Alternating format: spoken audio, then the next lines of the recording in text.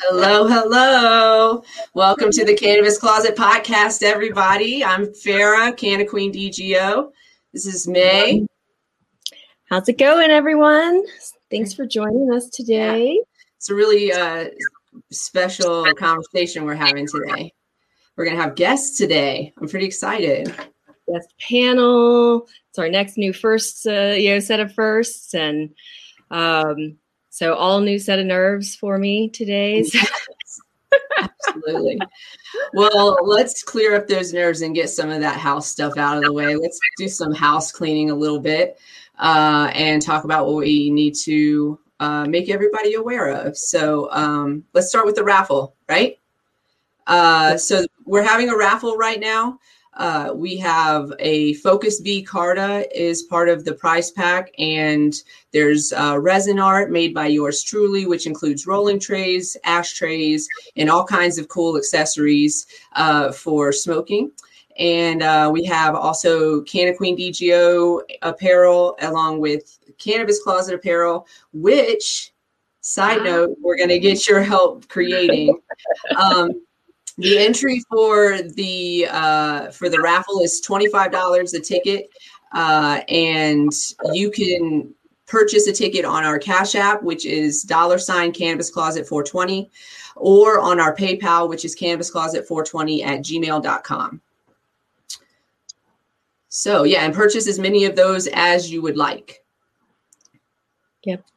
For every $25, you get an entry, and we have I got my little spreadsheets going, and Farrah is going to get those keys made. And for your entry, you definitely get one of our little Cannabis Closet keys as a thank you.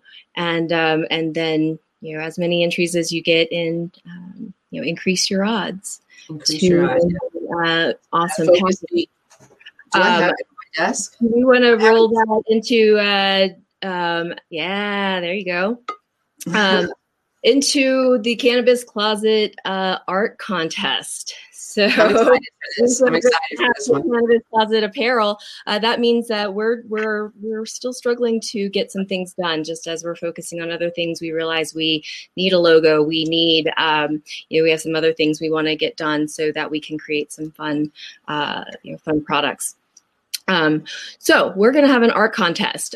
We know that maybe not all artists like to give the free for props thing, but we are also doing this for free out of our pocket and with the generous donations that have already come in until we can find sponsorship or someone, again, our generous followers. So if you are an artist, if you want to throw any ideas our way, we're looking for logo ideas that go along and really speak to what we're doing, Cannabis Closet, logos, illustrations. If you have seen Farrah's Canna Queen apparel and amazing, the artist that has been hella busy, so we haven't been able to get him to my caricature with my doggo, and so so we like that. We like fun stuff, and we are making a call out to artists to send us your ideas. The winner will do a little prize pack. Well, of course, the props come out at any time and every time that we're using your art, and of course, our ever loving gratitude for your assistance. Ever loving gratitude. Absolutely. I want to, if you guys, we do an advertisement also for My Smoke Gear. So if you guys are interested in bowls or grinders, you can check out My Smoke Gear /ref /Canna Queen DGO, and that'll take you to the link. And you can purchase a new grinder, a new bowl. We got new apparel coming soon on that website as well. So check it out. And is that all of our housekeeping? I think so. Other than the mention of our platforms, someone definitely let us know, hey, show your platform. So yeah, we are the Cannabis Closet. We're on YouTube, the WeTube. Find us on Facebook, Twitch, TikTok, and Instagram. Farrah still has yet to get me onto a TikTok. I'm trying.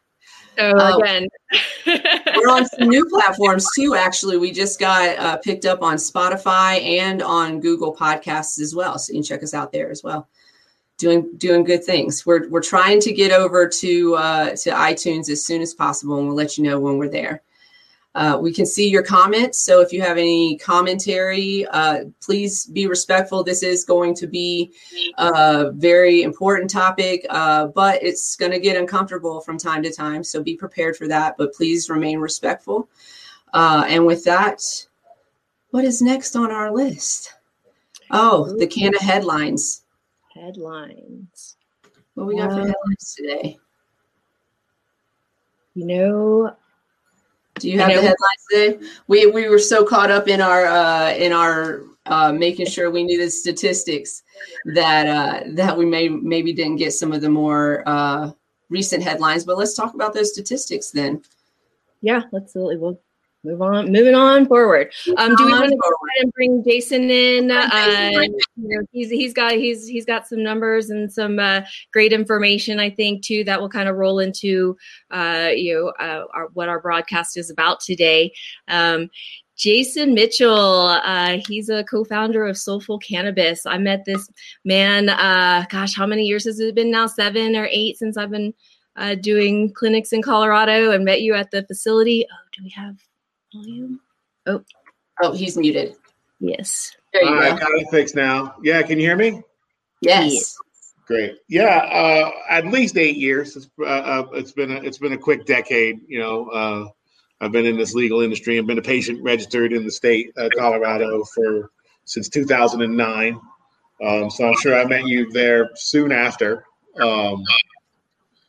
And I met Farrah in the rounds. I had the chance to open a dispensary on the East Coast and wanted to educate my staff, and met Farrah in that context and really realized I introduced the two of you.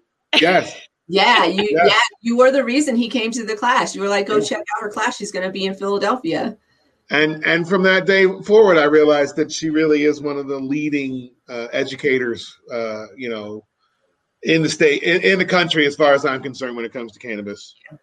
And agreed. I'm grateful to know both of you in this context when it comes to an advocacy world and what we're doing, trying to make the industry better these days. And so we formed this nonprofit, and I've had a lot of really good success personally and professionally through the plant, and want to move forward and make the entire industry a better reflection of what I think we are in the culture of the industry.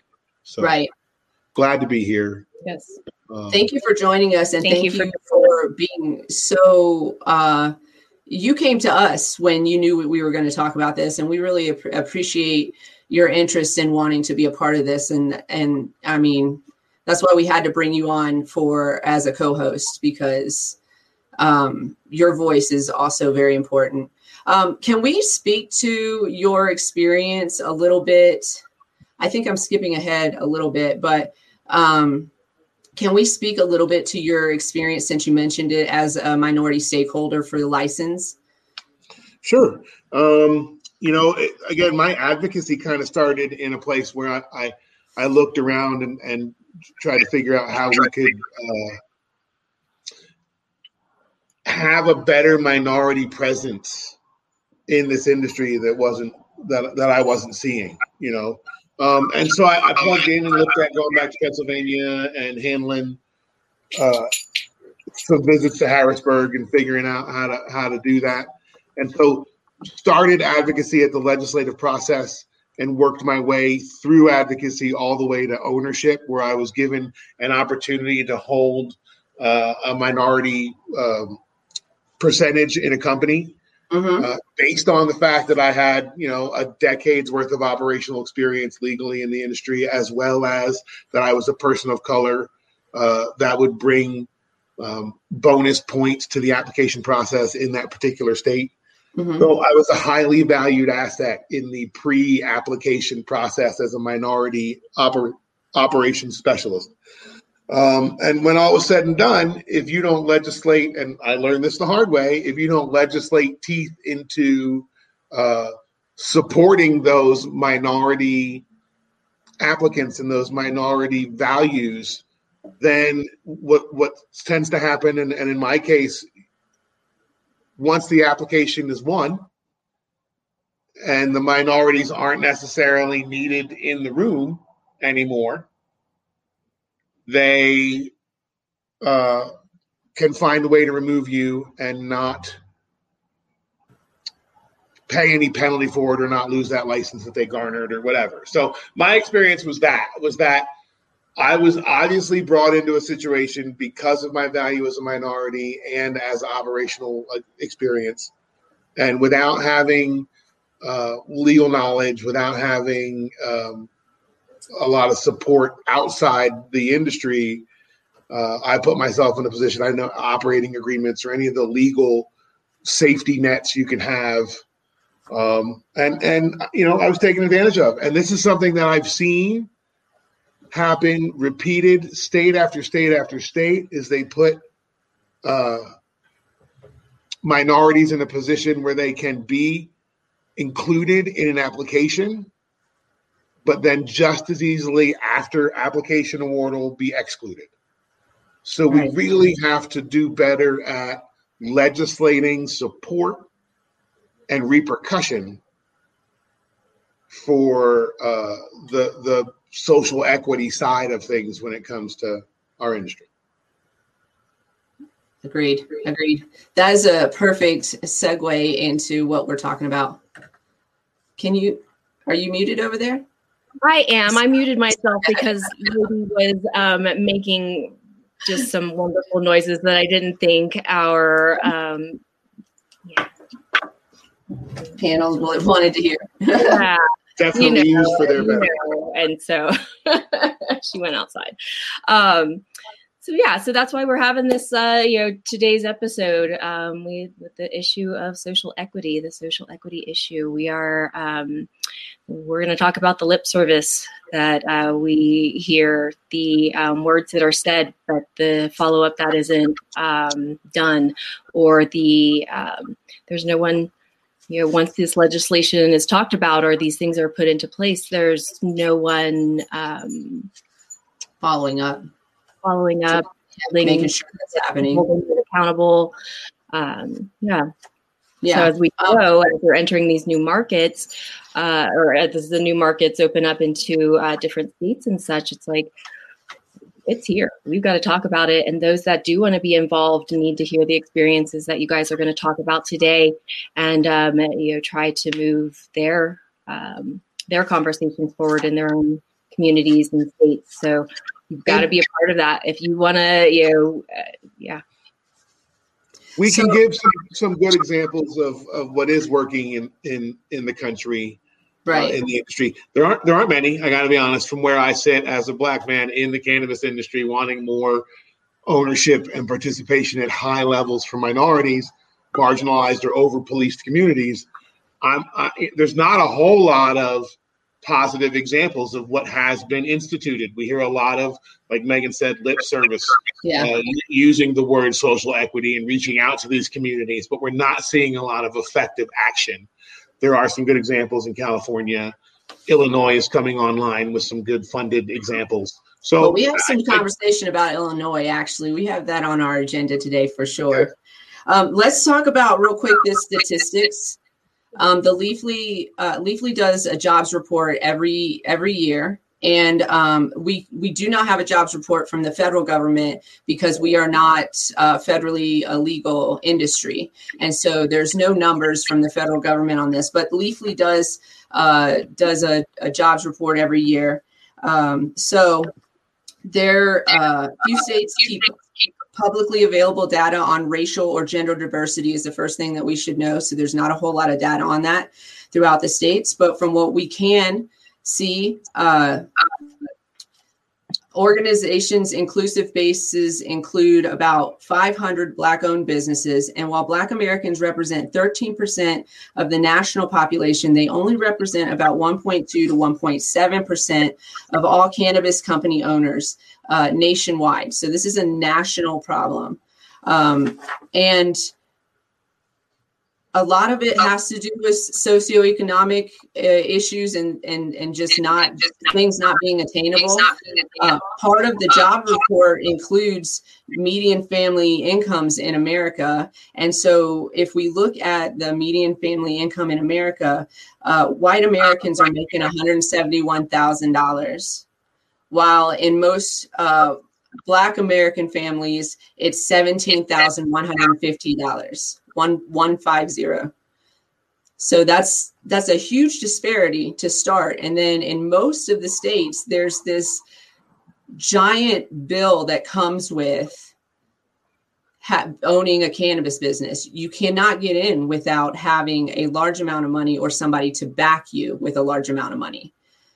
So these are some of the problems that we see. And this is what we're going to talk about today. With our guests that we're going to be bringing on here in just a few minutes.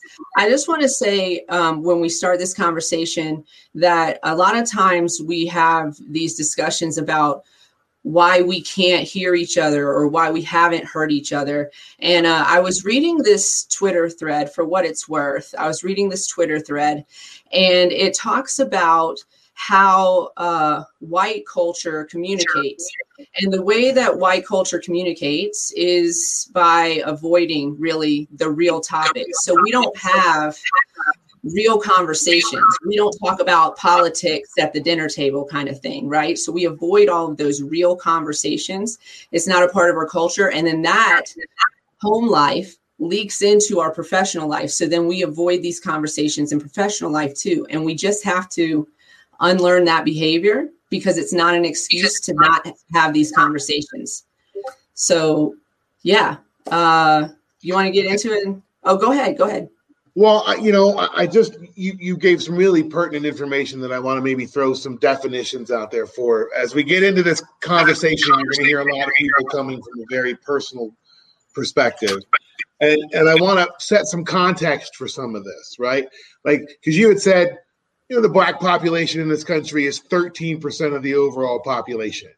And yet the ownership in the cannabis industry is 1.3%. It doesn't matter.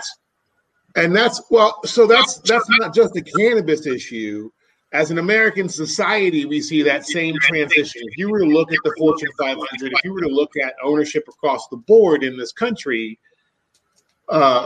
Blacks, especially people of color, minorities, have not been given the opportunity for ownership. It's not that they choose not to own; it's been created that way. So, I want that to be understood. I was doing some research as well. We talk about over-policing or marginalized, or what's the need for social equity, right? Like, how do we get to this point? And it's that there's a certain group of people that have been afforded the privilege of not being prosecuted for cannabis use at the level that all others have been. And so, like in a state like Missouri, I did some research, and there are still today, in 2019, the ACLU says there are 4 counties that a person of color is 10 times more likely to be pulled over, arrested, and charged for cannabis possession than a white person in that state. And we know in the country, it's over 3 times more likely across the board in the entire country that people of color are more likely to be contacted, arrested, and charged and convicted of low-level plant crimes, cannabis crimes, than white people are, and they're used at the same rate. So that's what we have to understand for context. Why social equity? Why moving some of these people forward is a necessity if they've been targeted so hard and so aggressively for so long on the other side.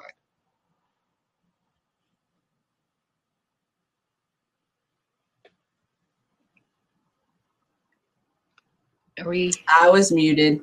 I'm doing it too. See? Let's bring our guests in to start talking about this in more depth. Do you want to start introductions, May, and I'll start bringing people in? Yeah, I can do that. I kind of put everyone into an alphabetical order. So, on my list. So I've got Brennan England, first. Not He's quite alphabetical. Where's Abrahama?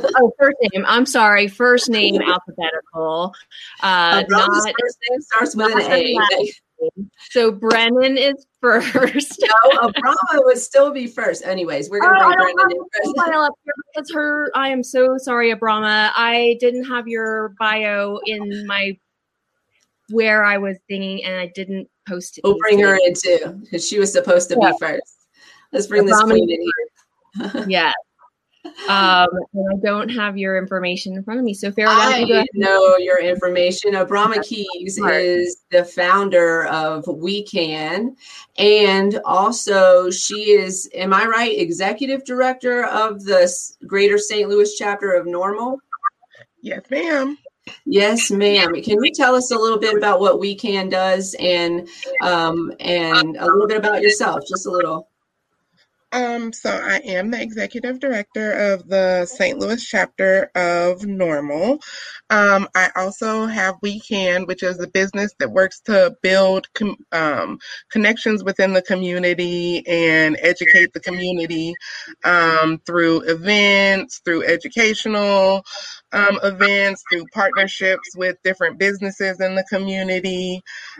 So both of those are really exciting. Awesome. Thank you so much for being here today to have this discussion with us.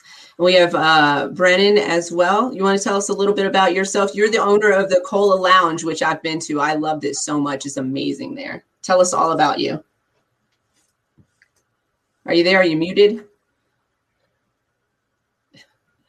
Brennan had sent a message earlier. Maybe we want to move on and bring him in last. He had sent a message earlier, said he might have some signal issues for the next 15 or 20 minutes. Okay, so then who are we bringing in next, Maigan? Next is Chris Smith and Christina from the Canna Convict Project. Hey, guys. Hi. How you doing tonight? Thanks for having us on your show. Thank you so much. Can you tell us a little bit about what you do with the Canna Convict Project? Yeah, so we are trying to get our nonviolent cannabis POWs out of prison and assist them with their re-entry process, as well as we've picked up a bunch of little projects along the way as we've evolved as a group and an organization, such as court support and police training and just a slew of other little niche areas that we felt we could assist and help the community address and raise awareness. Awesome. Thank you. I think you're muted. Hey, I am here. Sorry, guys. I set my phone down and I'm using this new wireless headset and I didn't know how to unmute myself. What's going on, Brendan? How you doing tonight? I'm doing okay. Do I have good signal right now? Can you hear me? Yeah. We hear you loud and clear. You want to go ahead and introduce yourself? Sure, yeah. So my name is Brennan England. I am the founder of the St. Louis Cannabis Club and the Cola Private Lounge, where buds meet. The St. Louis Cannabis Club is a member-driven resource network of cannabis-based experiences focused in wellness, education, and entertainment, connecting the existing cannabis culture with the oncoming and arising cannabis industry in a really authentic, safe, and enjoyable way, so that cannabis culture can make its way comfortably into Missouri in a way that's good for all of us. You know, it's very topical, and what the mission of this conversation is also very in line with the mission of my membership platform, which is, you know, keeping the cannabis industry held accountable to be authentic and ethical, while also being badass, because that's what cannabis is. So the first place to have events like that is the Cola Private Lounge. It's the first consumption lounge in Missouri. And we are, as much as we are an entertainment space, we're definitely much more an education space. We teach people about safe and enjoyable consumption, whether it be through concentrates or flower, rolling, or hitting glass for the first time. And then we also have a kitchen where we show people how they can take everything from bud to butter to brownie with our infusion equipment. We teach them how to decarb.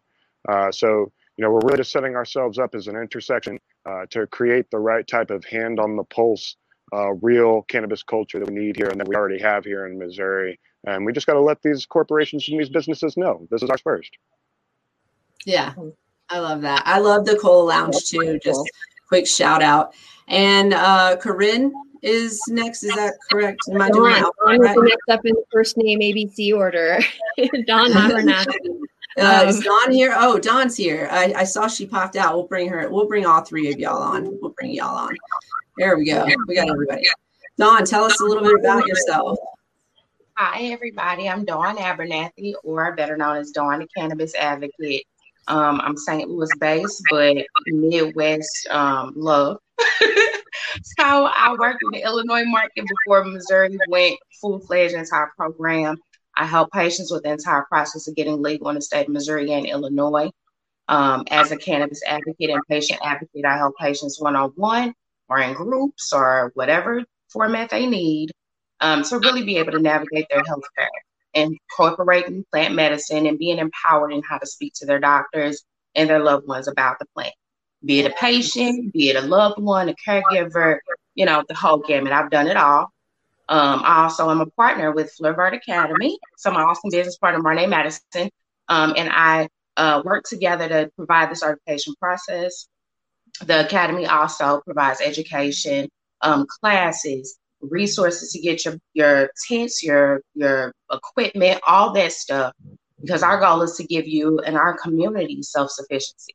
My grandmother gardened on the north side of St. Louis, and we need to get back to that. So I'm happy to be able to do the work with that awesome lady right there to help people be able to do that.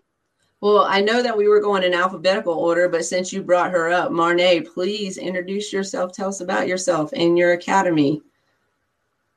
And you're muted right now too, hon. Right. I hope you guys can hear me. I think I have better service over here. Let me know if it gets too choppy.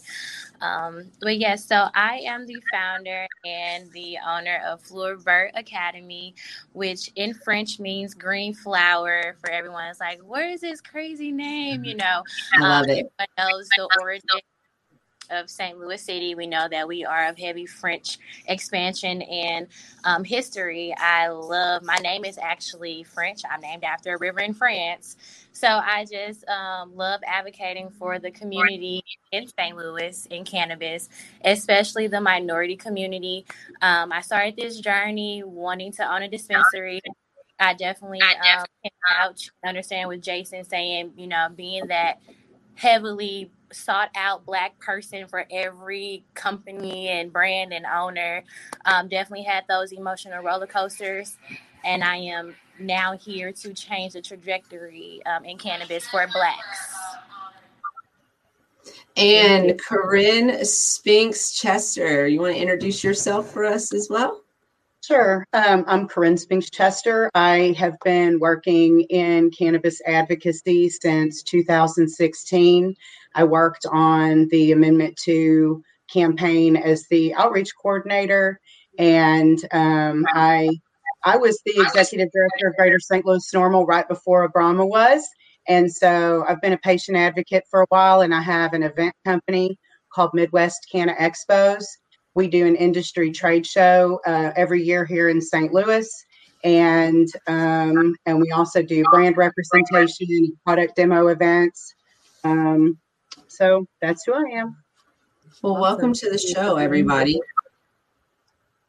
Thank you all. I'm so blessed and feel so honored to be on a screen stage presence with all of you. I have so much love and respect for each one of you as individuals. So thank you for being here today.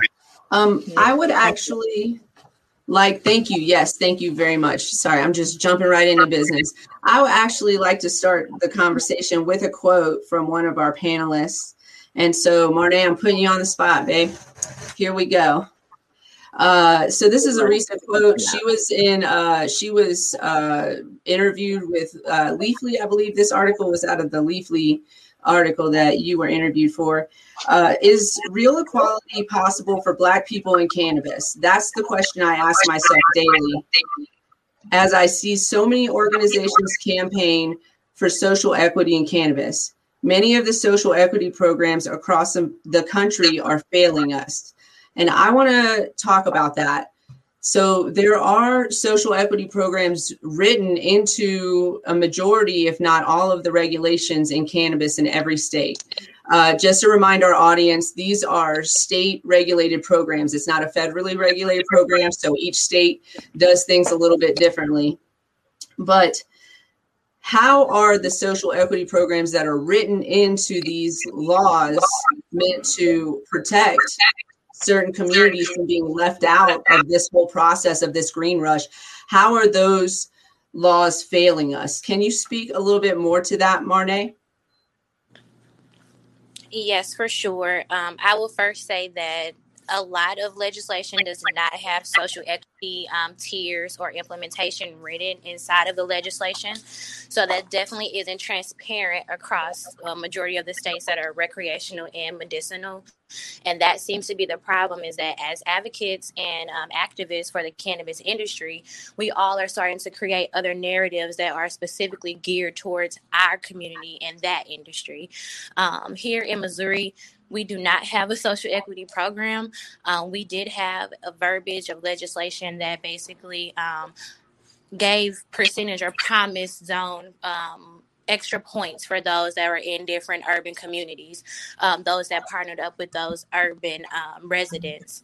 And just as Jason stated, partnering with those residents and then not giving them a job after they have one license is something that we have seen right across the board. And I know one of our panelists, can vouch for that. Definitely want to get into that particular point a little later in the show. But just knowing that we can no longer even trust those that start off as our allies when we go into that application phase. Everyone's your friend. Everyone wants to know, how enthused you are about cannabis and how you can help, only to create this magical team and application and then forget about you when they win. Right. Yes, it is certainly a different environment. Pre-awardal, post-awardal in the application world for minorities when looking at it from the outside in at the cannabis industry. And I would say that we have painfully learned and are learning, and please, anybody jump in and correct me. Today, New Jersey took another step towards adult use. And again, with no real viable program directed at the communities that were most affected by the war on drugs and these marginalized communities. So we're still allowing this legislation to move forward without having any real teeth to mandate reinvestment into those communities they've hit so hard, right? Yes. So we talk about mentioning social equity or there being points set aside for having minorities on an application. That's hardly scratching the surface. We'll get deeper into it. Oakland is doing a great job at looking at financial education and funding workforce education and funding the building of a better community to create a better business model in that community. But first we have to invest the money. So from my perspective, I don't want to call it reparations, but there are chunks of money and chunks of these licenses that should just be dedicated to the people who were most affected by. That's the least we could do to start. Yeah. And well, a lot of these social equity laws have these loopholes. I don't have it in front of me, but I was listening on Clubhouse the other day. It's a great networking app. I definitely recommend it. If you can get an invite, accept it. Little shout out there. They did not pay me for that. It is exclusionary, though. It's iPhone only right now, but they are working on getting it for the other platforms as well. But I will say, I was in a room listening the other day, which is also a huge benefit of Clubhouse, is that you can sit back and listen. I was listening in a room the other day, a bunch of advocates having a similar conversation about this. And in Michigan, apparently, and again, I haven't read it myself, but the social equity law has such a huge loophole that somebody like Donald Trump would qualify as a social equity applicant. Additionally, in Michigan, as from December, people interested in having ownership of a license in recreational business, only 3.8% were Black, 1.5% were Latino, and white people accounted for 79% of the interest. And I think it's because we're not speaking to other communities, and we're not making it accessible to other communities either. And there's also still this big, huge stigma attached to it. So we need that education piece as well. In that community. You have to remember, exactly, directly in that community. In both the Black and brown communities, the plant has been used as a negative tool and a destructive entity in that community and in the family, right? So how can you expect it's had such a lesser impact in the white community as a whole? Johnny hasn't missed college because he got a couple of joints, but a Black athlete get caught with an ounce and his future's done forever. And so we start to realize this difference. And you're right, it starts with education in our own communities. We have to go into the Black community and remind them that they were the farmers, that everybody was growing this medicine out back. Black, white, indigenous taught us how to do it. I mean, Right. When Prohibition first started, we know that it all, existed in the first place to shut down different races. The Black jazz community in here in Kansas, 18th and Vine, that was a predominant cannabis area. It was 99%, Black community. And they really wanted to shut that community down. And so thus, Harry Anslinger and, a bunch of other people in government who couldn't have affecting different industries and whatnot, but it was really against Blacks and Mexicans. And, that's why everything was so derogatory about it. And so that's why we're here today.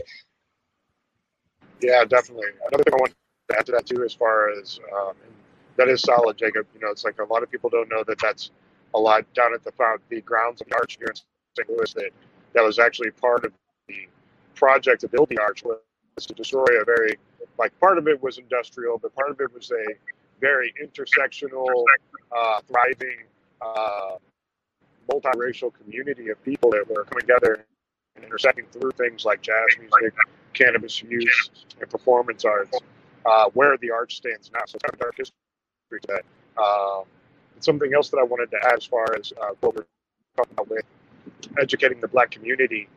Recently, there was a lot of polling done in Missouri proposing the opportunity for micro licenses. And when the Black community is polled compared to the white community, Black community is polling much lower in approving micro licenses because they don't trust the program.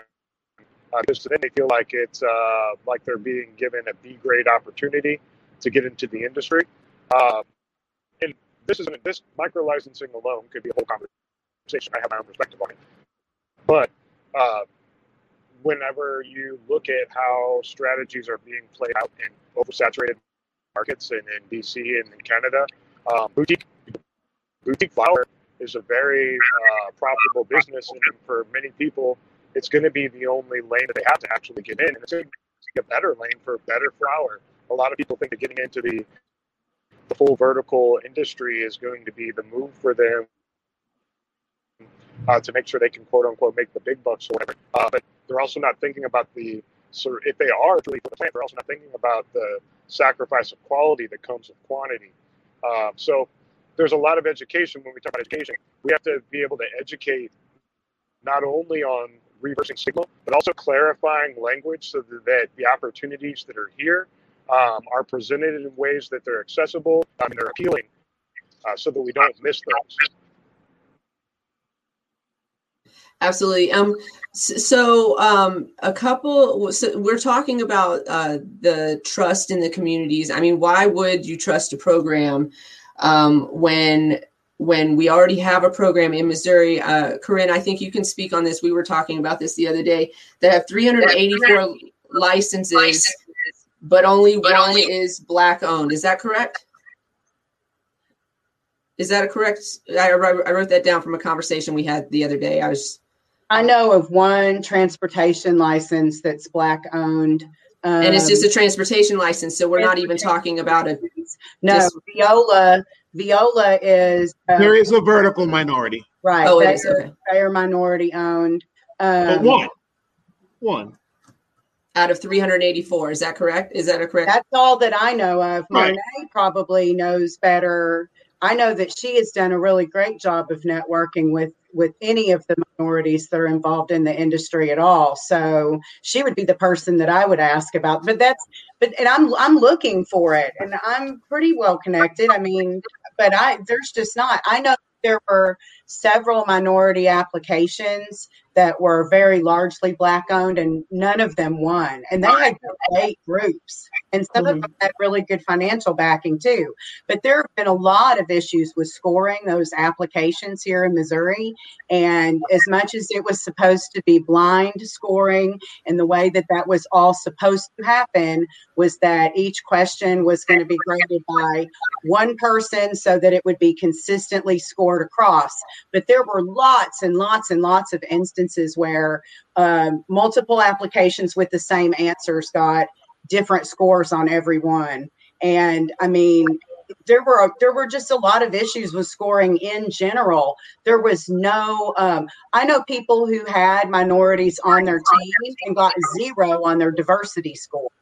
So there was a question on the application that you could score higher on if you have minorities on your team.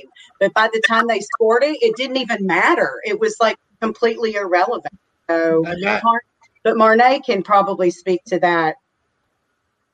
Yeah, that was a great point. I definitely want to say that we have to keep in mind that the draft was first changed. It did not have that question that worded the minority percentage.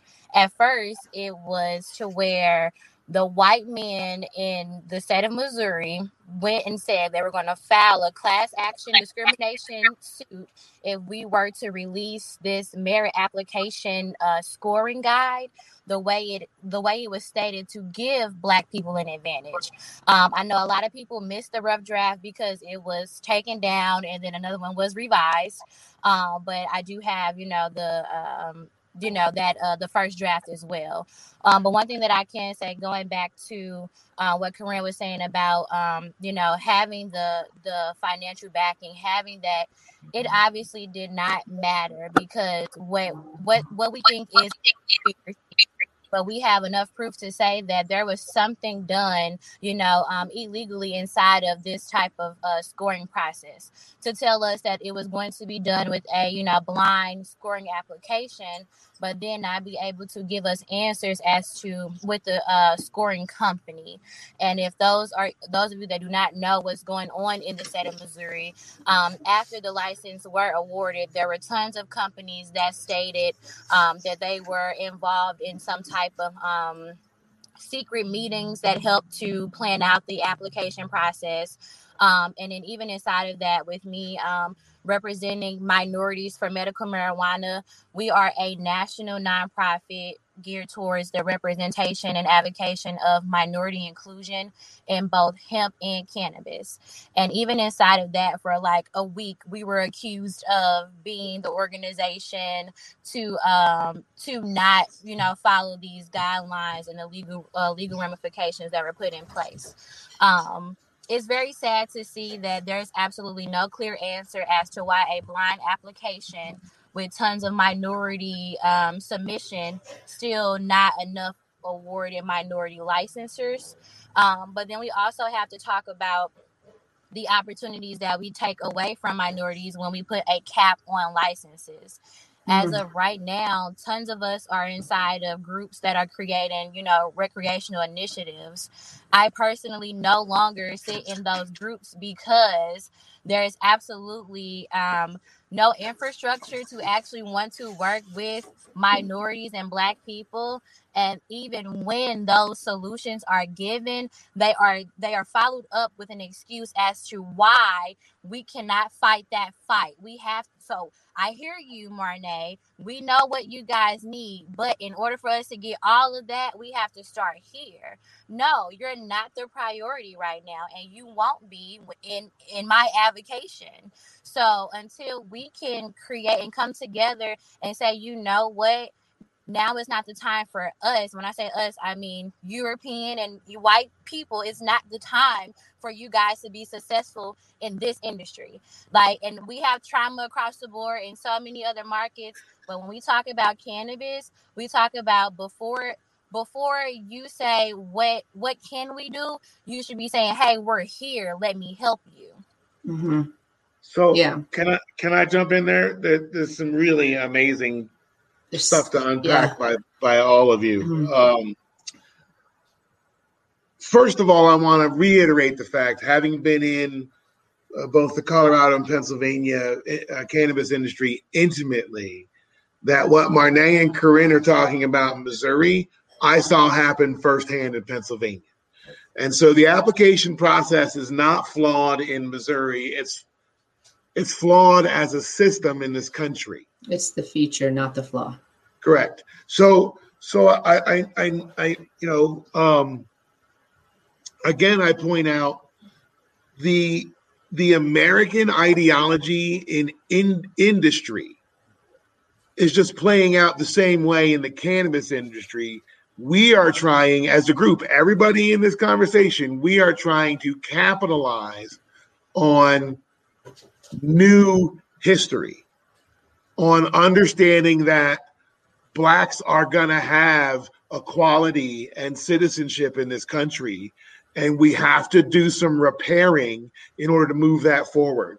Now, I don't think Marne said something. I don't think there's many white people in this country that are legitimately worried about their success rate on a privileged high level. I think what they realize is on a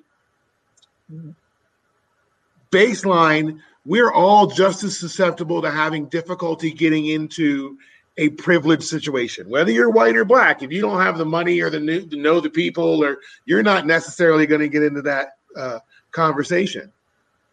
But we can see this industry has been moving along since 1996, generally driven by license holders that were white males.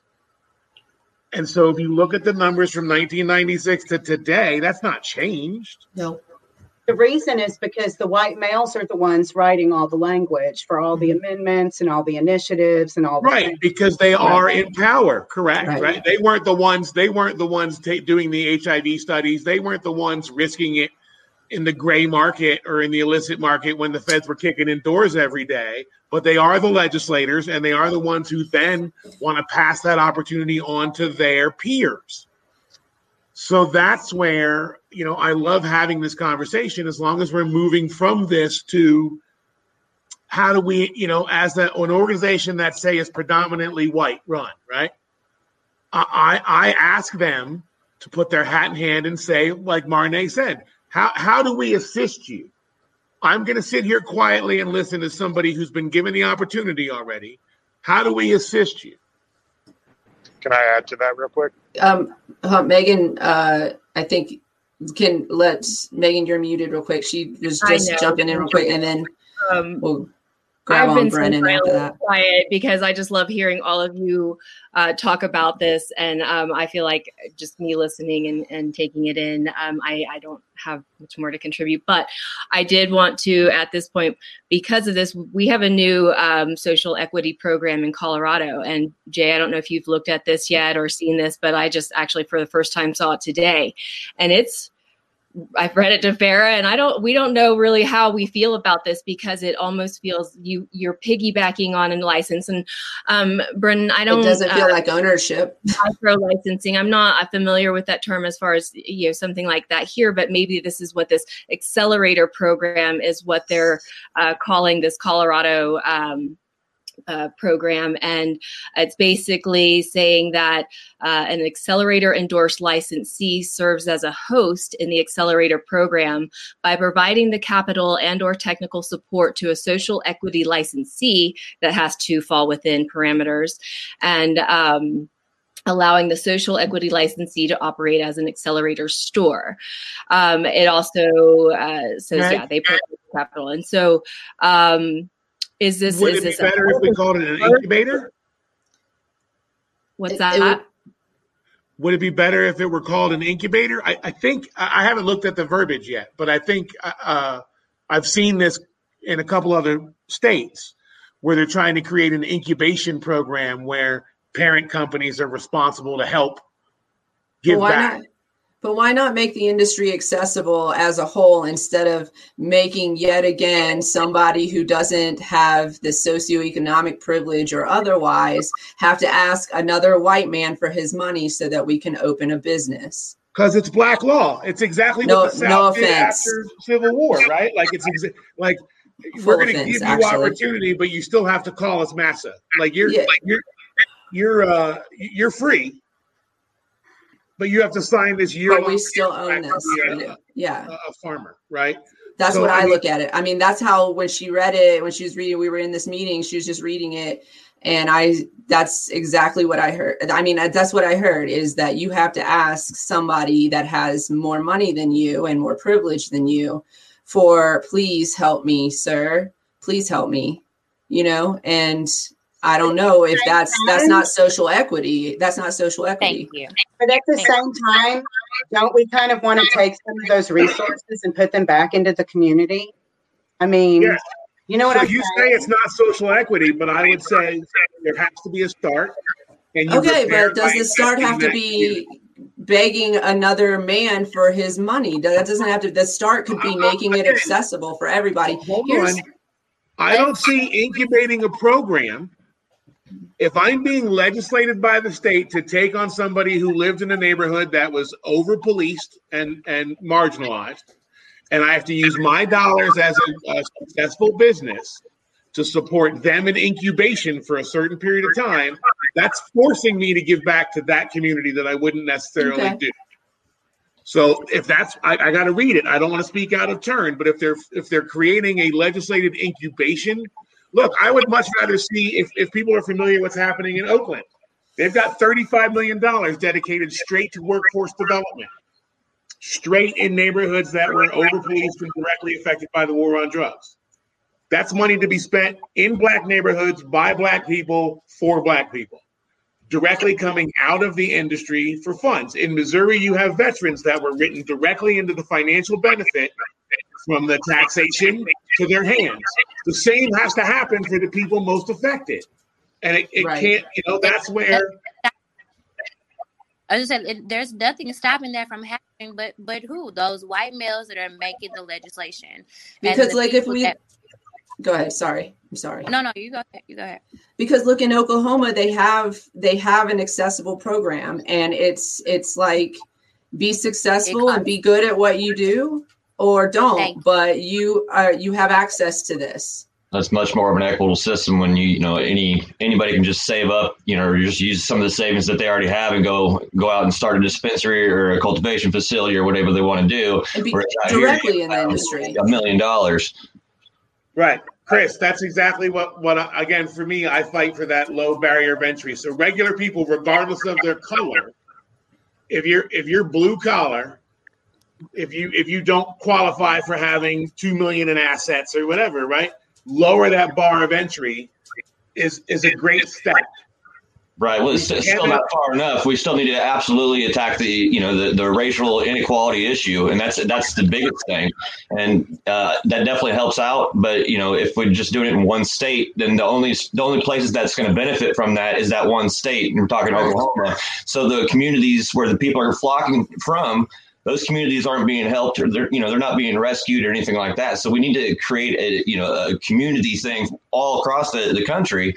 But and I do think we need reparations.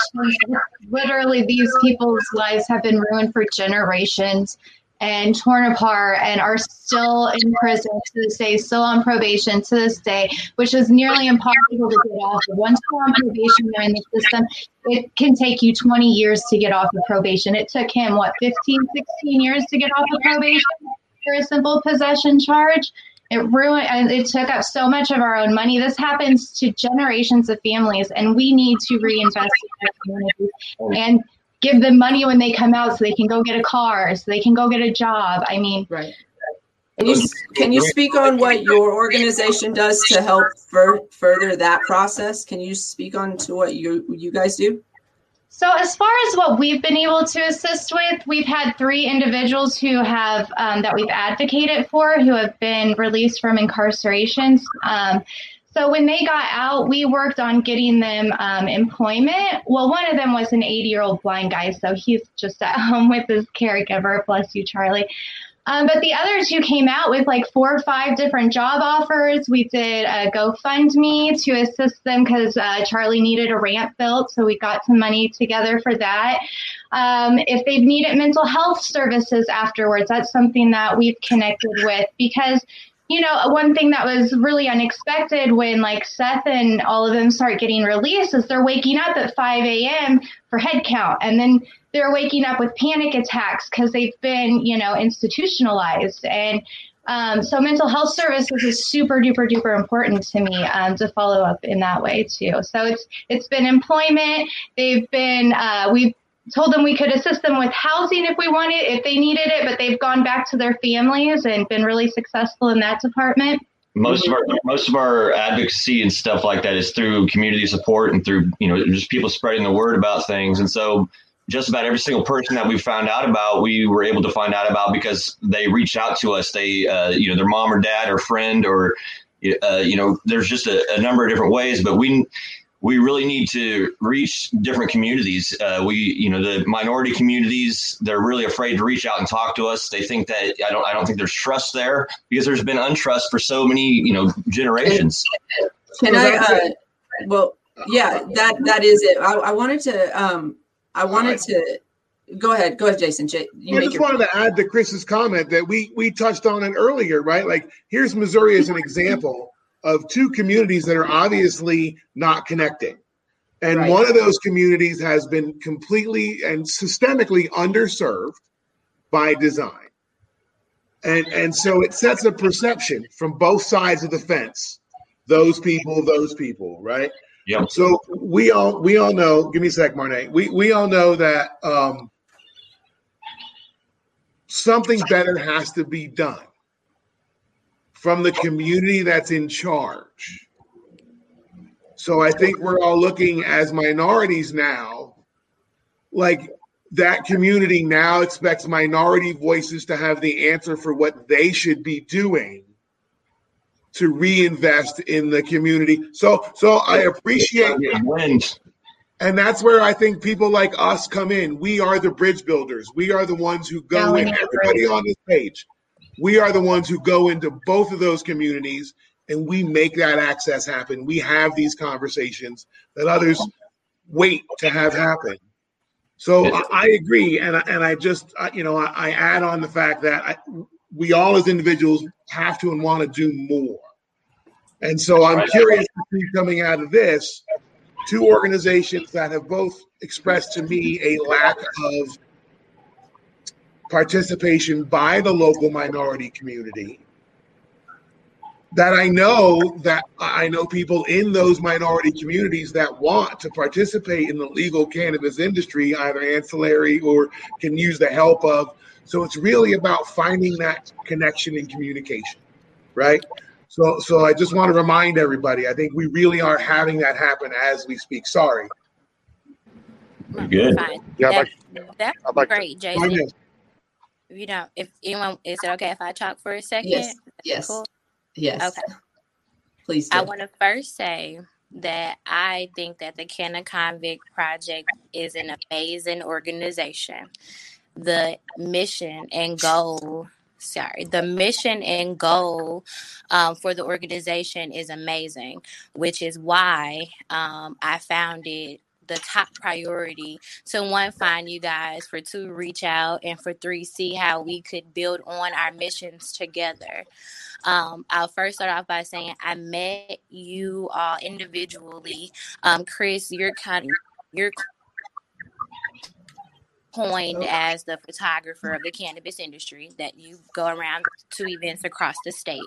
I met you at the cannabis pitch competition at Blueberry. Well, I take that back. I didn't meet you, but we were at the same event at Blueberry Hill. Is that correct? Yeah, and it was the Ignite event. It was for the Ignite event. I said, yeah, we saw you win. Right, yep. Right. So thank you. I appreciate that. Yes. So Ignite Missouri, you were the cameraman. So you filmed minority women winning first cannabis pitch investment competition. Was Canna Convict an organization at that moment, or were you just a media person in the industry? Yeah, we didn't start the Canna Convict Project until July of 2019.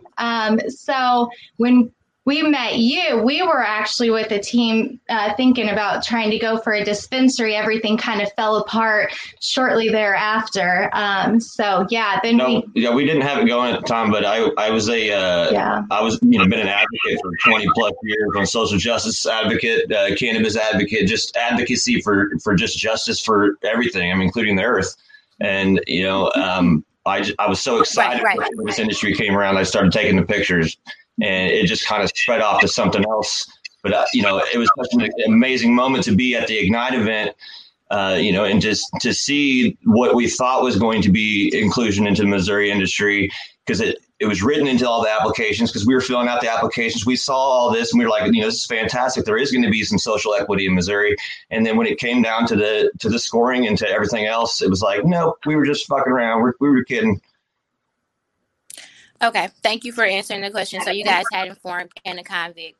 My point was basically that even inside of you being very pivotal inside of capturing those moments, you didn't introduce yourself, to me personally. I know there are other few people that were there that were in the audience that are on the panel right now.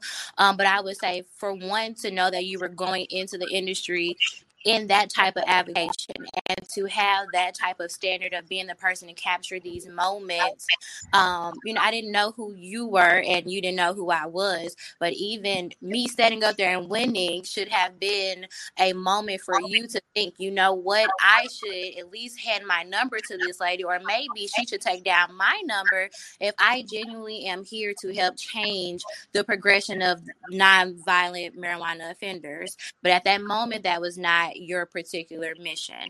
I'm then going to fast forward to the Midwest Canna Expo show, to where you were taking pictures.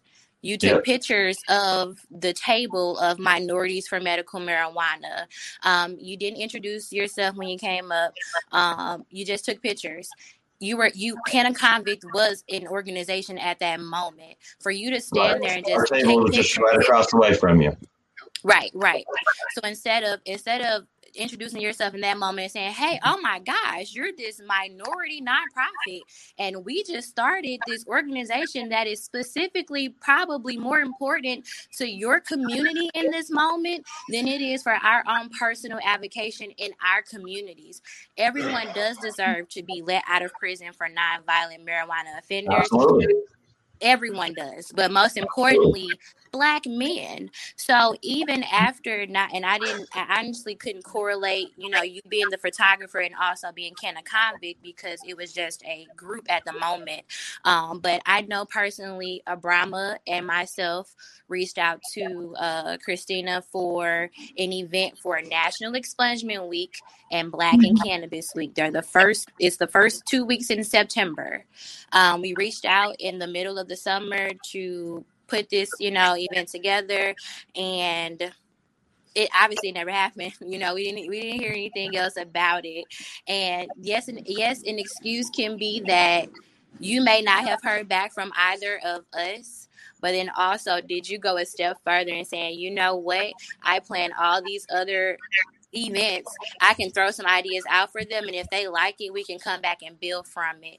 We shouldn't have had to come to your organization if you're saying that you're looking for people and you're saying that the trust is broken in the Black community. You have 3 phenomenal Black women right here in this video. You have an awesome biracial man who has the power and the safety net to provide the information.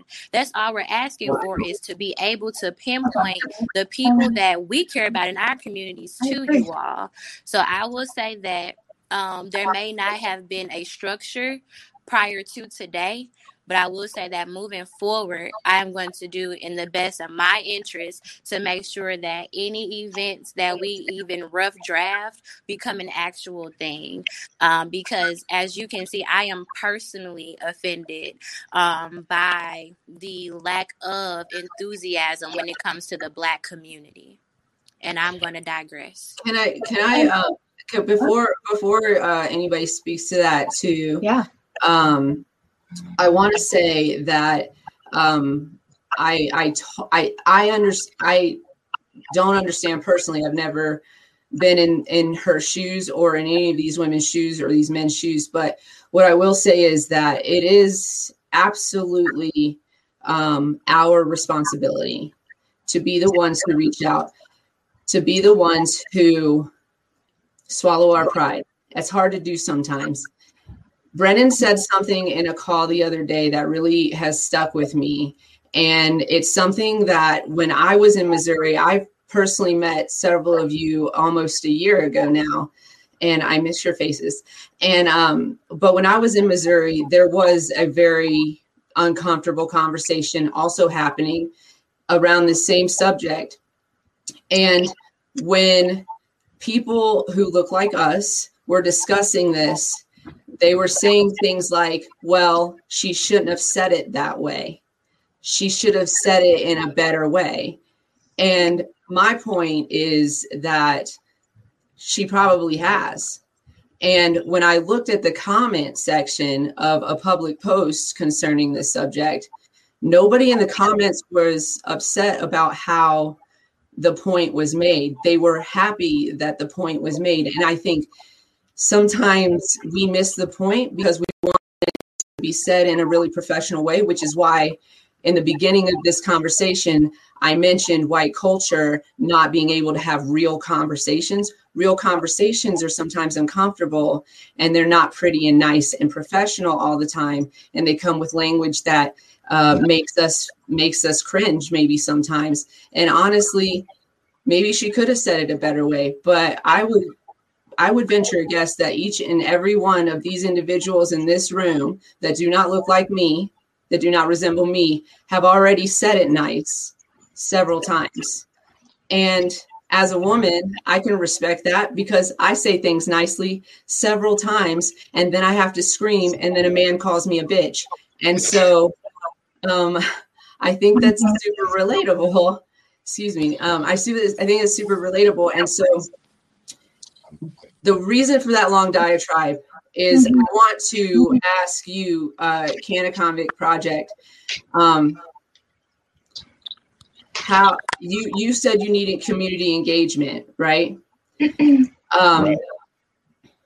When I look, and I'm not being offensive at all. I'm just being truthful. When I look at your webpage, I see a bunch of white people on your webpage.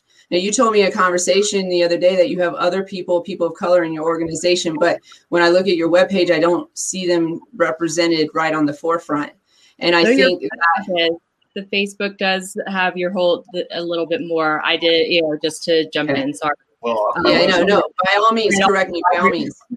No, but the website too. I my first initial thought too was, Our website just got set up. It probably just got published 2, maybe 3 weeks ago, for the very first time. And another group was doing it for us to try to help out our organization. So they had the entire thing set up. They did it all, and we really haven't had a chance to edit in a bunch of stuff that we're actually trying to do with that.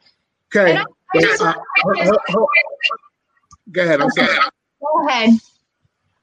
No, again, I want to defend Chris in the idea that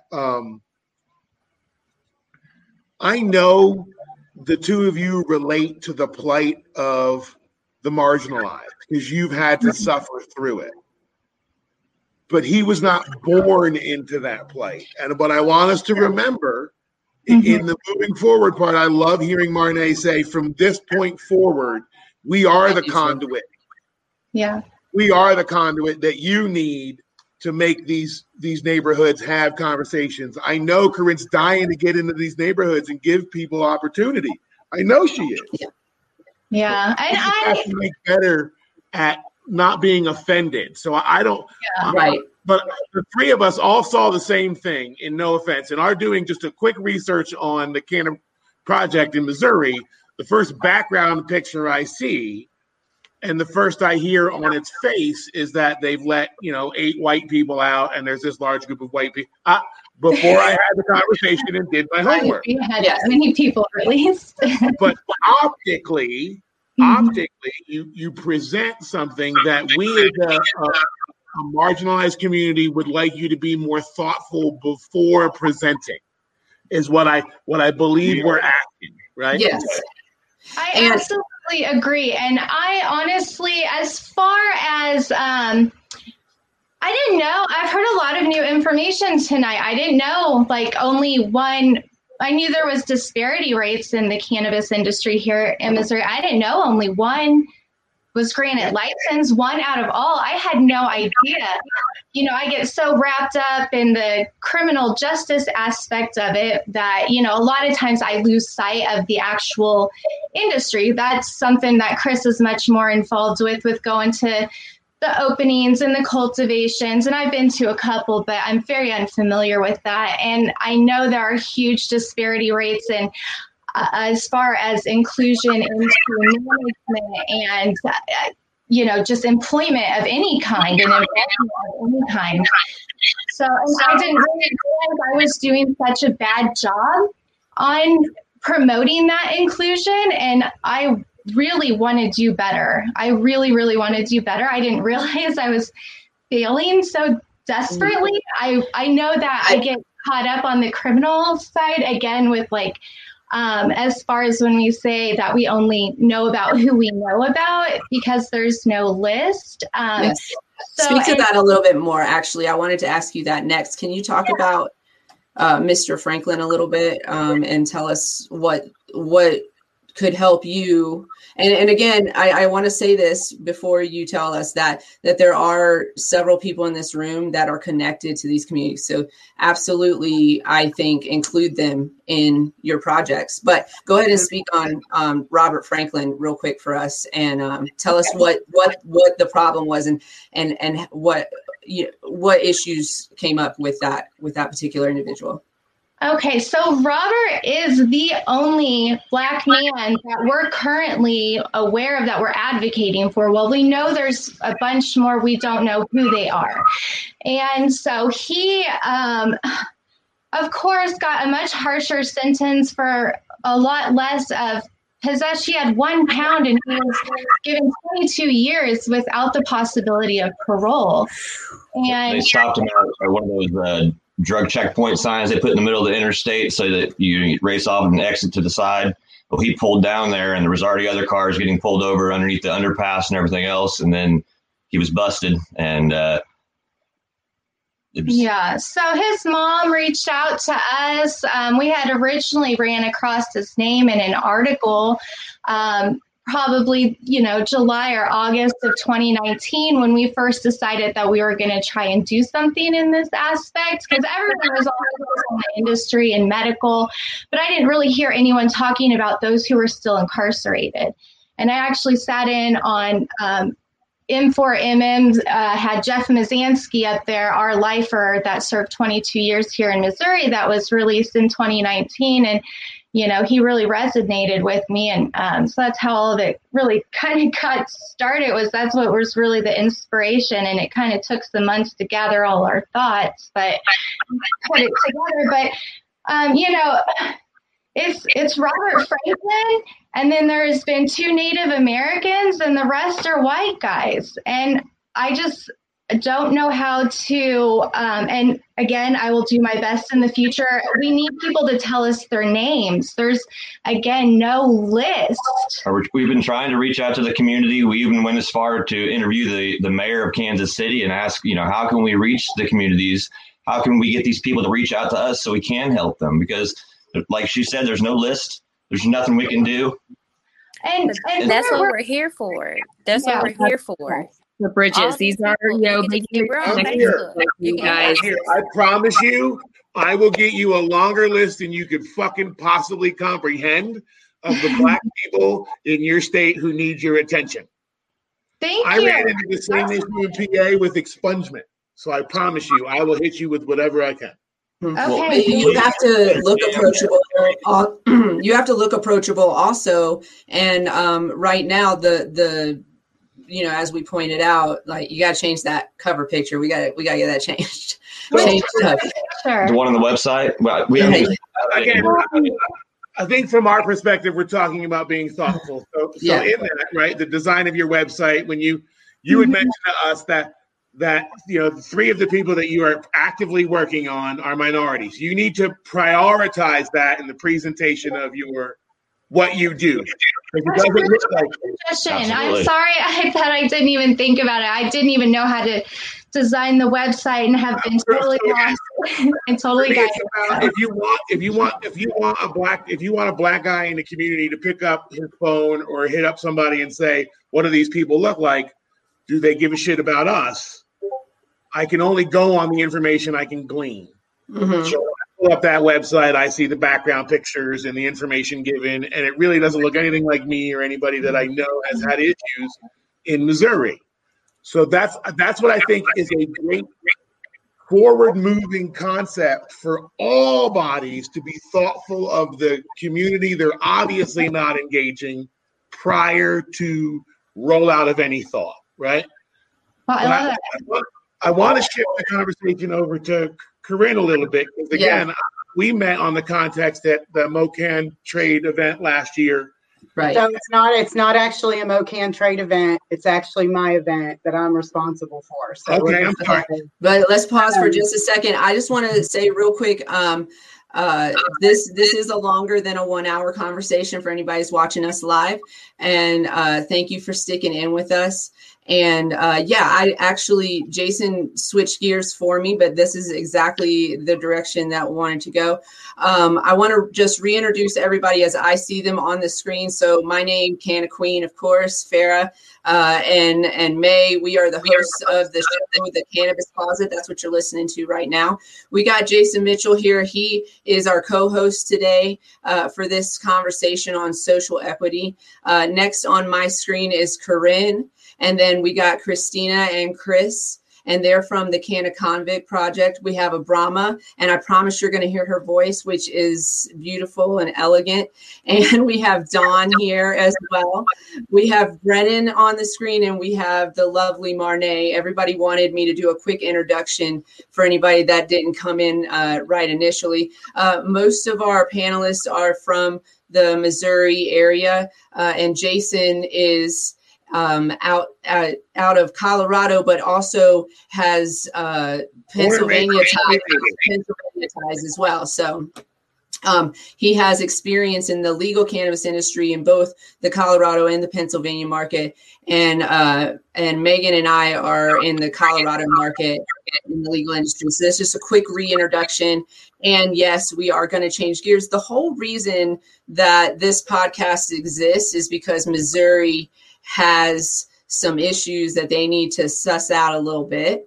And that's what we're here to do, to talk about it so that we can move forward. We're not here to say that we're going to solve all of these problems today, but these conversations are absolutely necessary to get the ball rolling, to find solutions. And Missouri... It's happening other places. It's happening everywhere, but Missouri had a great example. Jason, I'll go ahead and let you talk on your experience in Missouri and some of the conversations that we were having, and we'll jump off from there.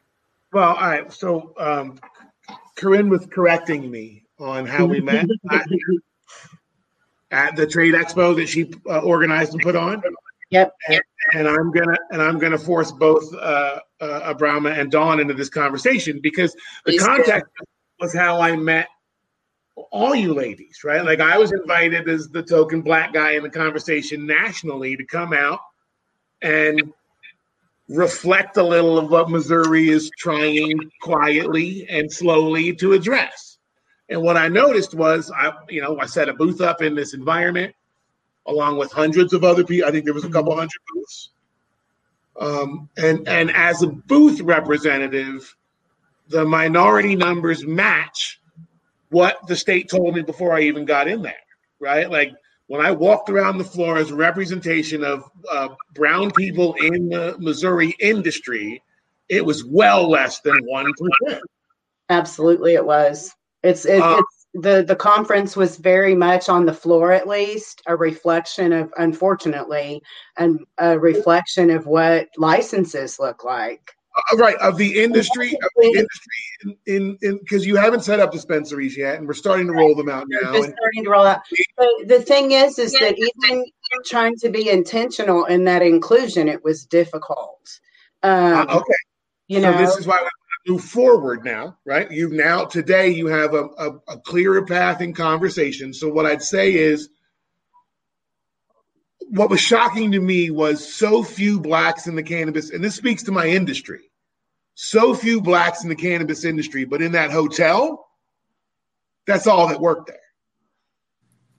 Now, I have a hard time understanding that beyond the fact that I'm supposed to understand my place. I'm employable for service in the kitchen.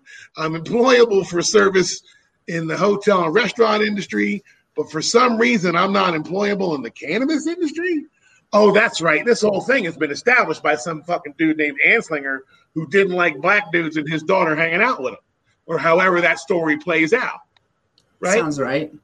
Like, the racism of, there was no truth in how we were duped into believing that cannabis is a plant connected to certain groups of people, and yet we continue to suffer that today.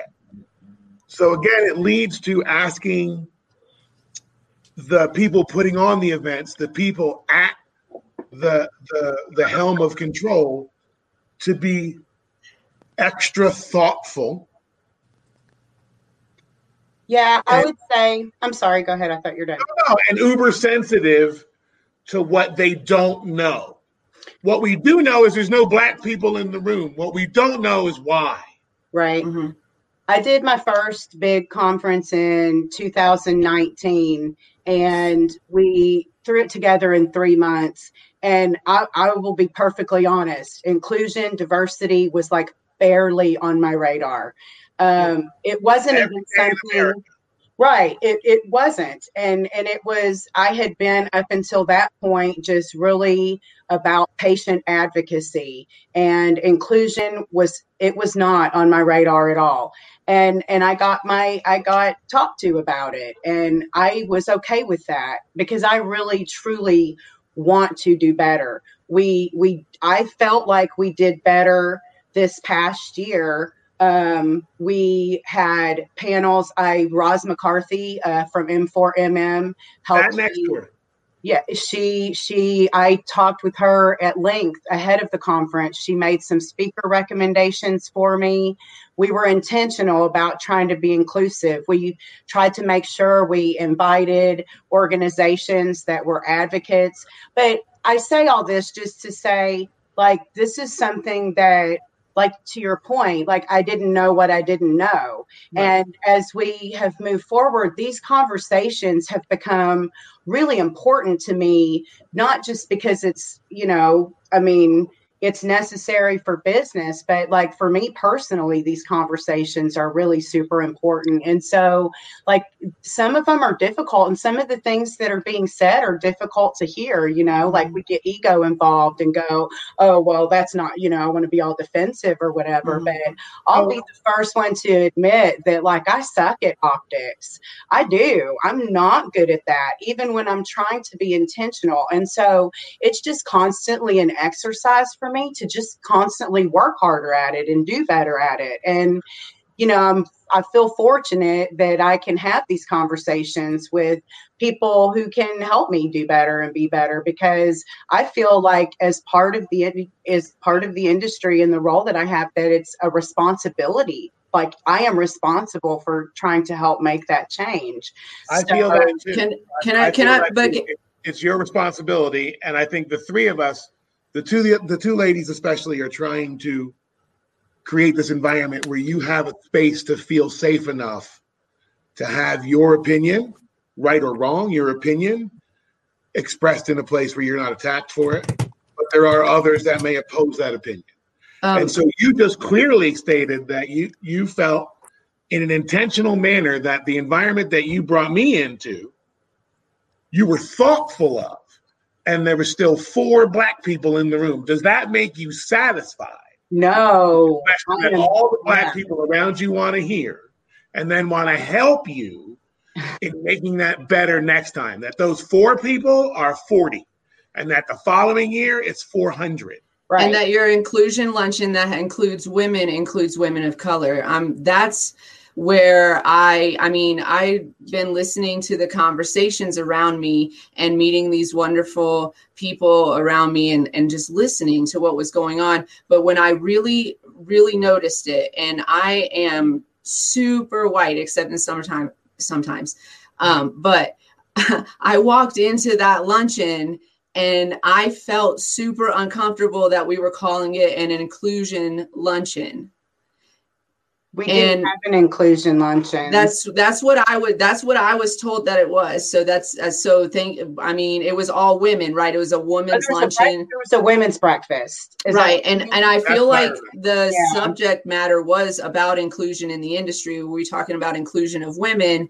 We can't talk about inclusion of women in the industry without talking about inclusion of women of color.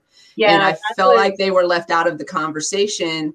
And when you and I'm not attacking you at all, but when you say that you put so much thought into one panel to include 4 Black individuals, but then we have a women's gathering, brunch, whatever, and there's no women of color represented on a panel to talk about inclusion in the industry. But there was not a Black woman on the panel, and that was. It was one of those things not on my radar that somebody talked with me about afterwards. And so that's what I mean. It's like even when we're intentional, there's always a place where we can do better. Always. So we can take that today. So today we can own as individuals, I didn't know what I didn't know. Mm-hmm. Right. And moving forward, I'm going to do better. And now that I have tools that are going to give me the chance to do better. Again, for me, it's shocking to know that I could be in Missouri less than a week and meet Abrahama, Dawn, Marne, and Karin all in the same context, but yet see how clearly segregated the industry is and how that hasn't changed. Mm-hmm. But our coming together was over the same love for the plant and patience. Mm-hmm. No matter what color they are, at the end of the day, Black people are going to relate to Black people because that's what they look like in the mirror. Like no different than Chris became a difference in society when he had a charge. Now he's got to report to somebody and be treated differently because he made a choice about a plant, or you have the stupid law about a plant. I mean, it's this persecution of nonsense that connects us. That at the end of the day, we all got us here. So moving forward, I always, I love the idea of being able to provide the positive impact to say, what can, and I'm going to put Marne on the spot right now as well, but what can Marne or Dawn or Abrahama do differently moving forward that would engage you and more like you in that environment to be in the Black community? Because there was expos in the Black community that were cannabis related or ancillary service related. I met these people, but none of them were invited or knew about the expo. Or was it accessible to them? Was it accessible? Marne, go ahead. And then after that, after Marne says, can I hear from Abrahama? I know. I want to hear from Abrahama after Marne. And that's literally, I'm taking 2 seconds, sis, because I heard Karin say very happy happily elated, full of enthusiasm that Abrahama took over her position. Abrahama took over this position prior to this Midwest Canna Expo. And for you to give this lady, this was historical. She is the first Black executive director of this NORML chapter. And you didn't think about Abrahama?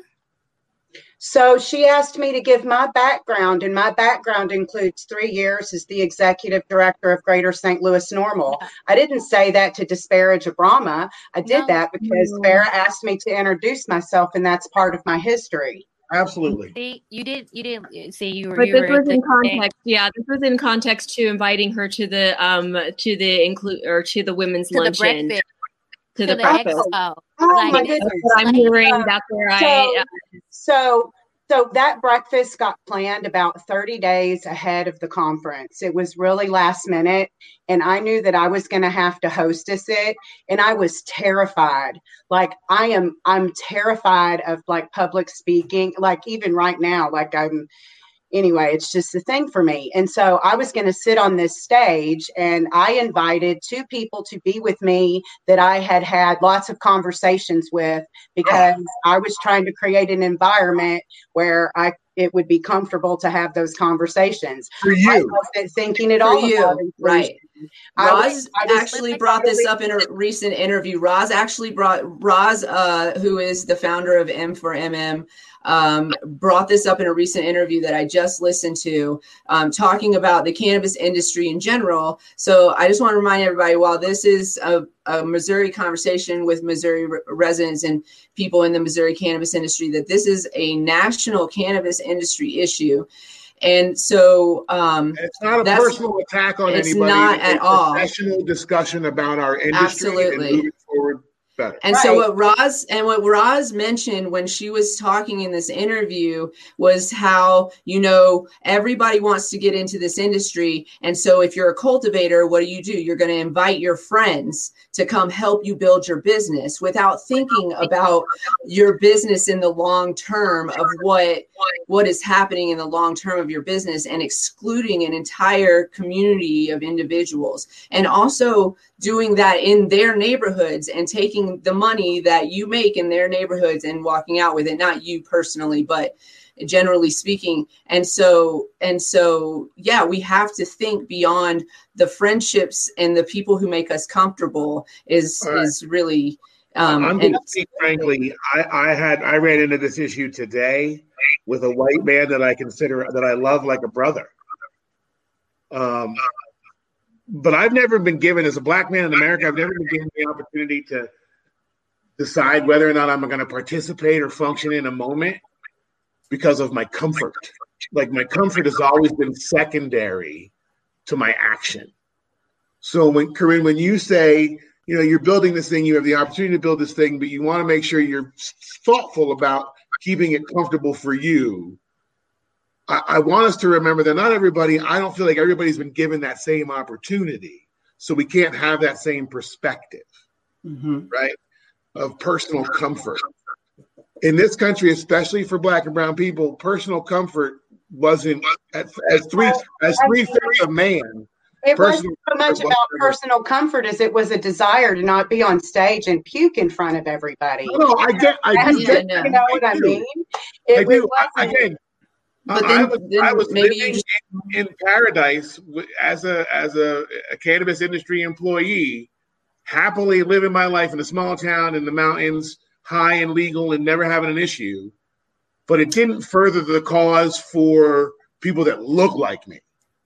So I had to take myself way outside of that comfort zone. I'm not somebody who wanted to get on a pedestal and talk about this, but it's who I am today. There you are.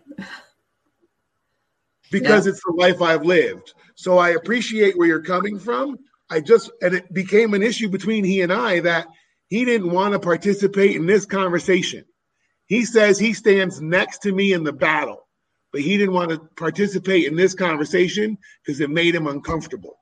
And I don't understand that, because this conversation don't make me comfortable. No, I'm not comfortable. But I do a lot of uncomfortable things, and I think it's important to continue to do that. So I want us to remember that moving forward in how other people see it. That in our design, it all sounds the same to me. Again, we all have to be more thoughtful in how we put our best foot forward. Mm-hmm. I know Abrahama's got something to say about it. Yes, I want to hear from Abrahama, please. I would love to. I've been watching you. I want to hear what you have to say. I want to hear from you. I went to 2 conferences when I was in Missouri, and one of them was yours. So please take the stage, my queen. So I definitely think that it's really about an internal purposefulness for people who say that they want to be inclusive in general, because I never have to remind somebody to include veterans. I never have to remind somebody to include women. If you're an event planner and your natural ideas for what's going to draw people, that gives you a platform, that gives you a purpose, that gives you a privilege, especially additionally being somebody who is white, who is a member of the majority. So I feel like what really needs to happen is more accountability personally for people, because if veterans are left off, it's immediately like, oh my gosh, we didn't think of veterans. We really haven't figured out, anything for them. In conversations, when I'm talking about building amendments, when we can never leave the veterans off. That's high up on the list. We can say that we'll give veterans or women's $10 million and everybody will jump on board with that. But it's so much less comfortable to say, what about African Americans? What about marginalized communities? But I think that it needs to be more internal for people so that we don't have to constantly remind people to include minorities, because that alone is an additional burden, kind of. And I think that everybody, and it doesn't even have to be anything incredibly huge where it's like, oh, we just want you to specifically give Black people these specific, we don't want your whole webpage to be about, that or anything of that nature. But I think it's also important to think about the fact of really holding people accountable. It's a lot of things that I see shared by members of the community that when I'm in higher level conversations, these people who are being praised are not advocates for patients.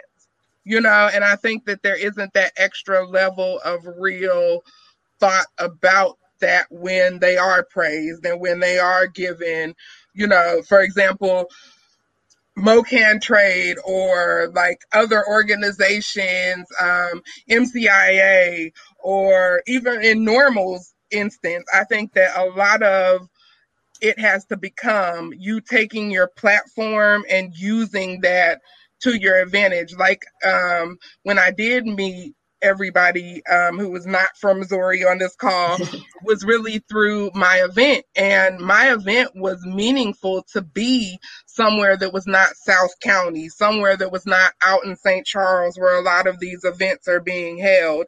It was to be inside of St. Louis City. I had the only event that I had seen outside of MoCan that was only for businesses, where it was truly patients, people who were Black were willing to drive to, because we're not driving to St. Charles, we're not driving to South County.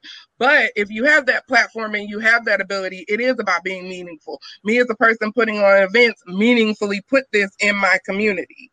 And I mean, there really is that people came. So it isn't about it not even being profitable or not being,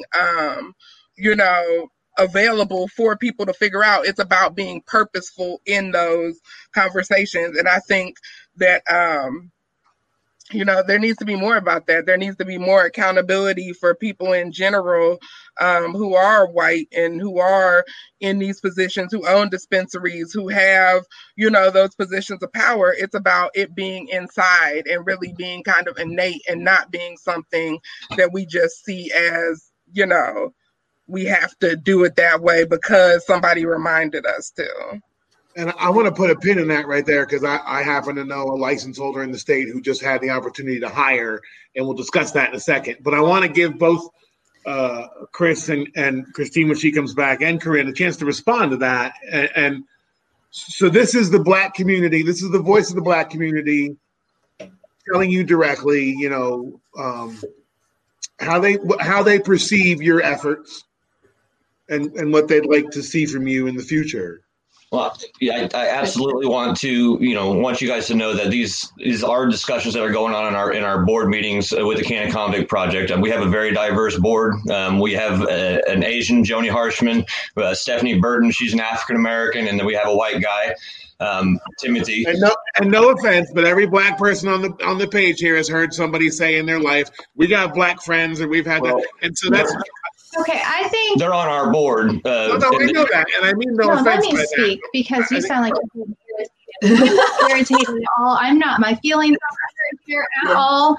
I hear you. Like I said earlier, I didn't realize I was failing so badly, and so I want to move forward. I apologize for my shortcomings, and I look forward to finding better ways to collaborate and get more involved. Sometimes it's difficult being on the KC side and the St. Louis side, but as much as we can find that way to do it, and I'm happy to do it. We don't ever create events of our own. We always go to events and are invited to events, but I absolutely will, put it out there and make sure that we have our voice representing for you guys' involvement as much as we can, so that they're hearing it from as many aspects as they can. I can only do better, and I am fully committed to doing that now because I didn't even know I sucked at it so bad. So you are not failing.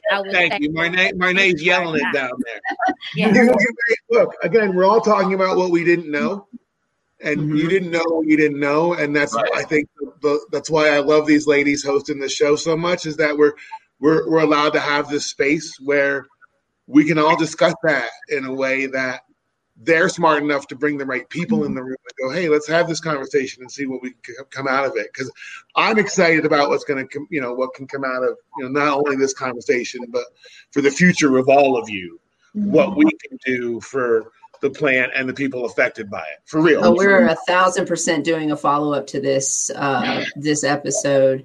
We're going to ask you to come back in months or maybe in a year from now to discuss. Dawn, we haven't heard from you this whole episode, and I would love to hear your thoughts because I've been watching your face too, and I know you have some things to say. So please speak on it. Tell us. I just wanted to piggyback on what Abrahama said. With accountability, now there has to be consistency. That's what we haven't had. That's been the biggest problem. I'll say in my seat, because we've all had different seats at the table, even just meeting Farrah and Jason and being at that expo with my sis, these two ladies that are on the panel with me are also, we've been friends in the industry together. We've worked shoulder to shoulder at all of these events, several of them. We've been photographed out by Chris. Chris knows that I just got the pictures today. So we've done a lot of things around each other, but it hasn't been a disconnect. I know when I have been around Christina, it is a great vibe, but there has not been a connection. And there has to be consistency when it comes to different things we've had. When you all met me, I was working for a different clinic, but I was there both years of that expo. And I saw the differences that Karin spoke of. And they were not, a good thing. It was pretty bad. The first year I was there, just when it comes to accessibility to something like that, the price was pretty steep. The only reason I got to go the first year is the first employer I had from Illinois wanted someone to kind of scout it out, look at it. And because I was from town and they were from Illinois, they needed a hometown girl.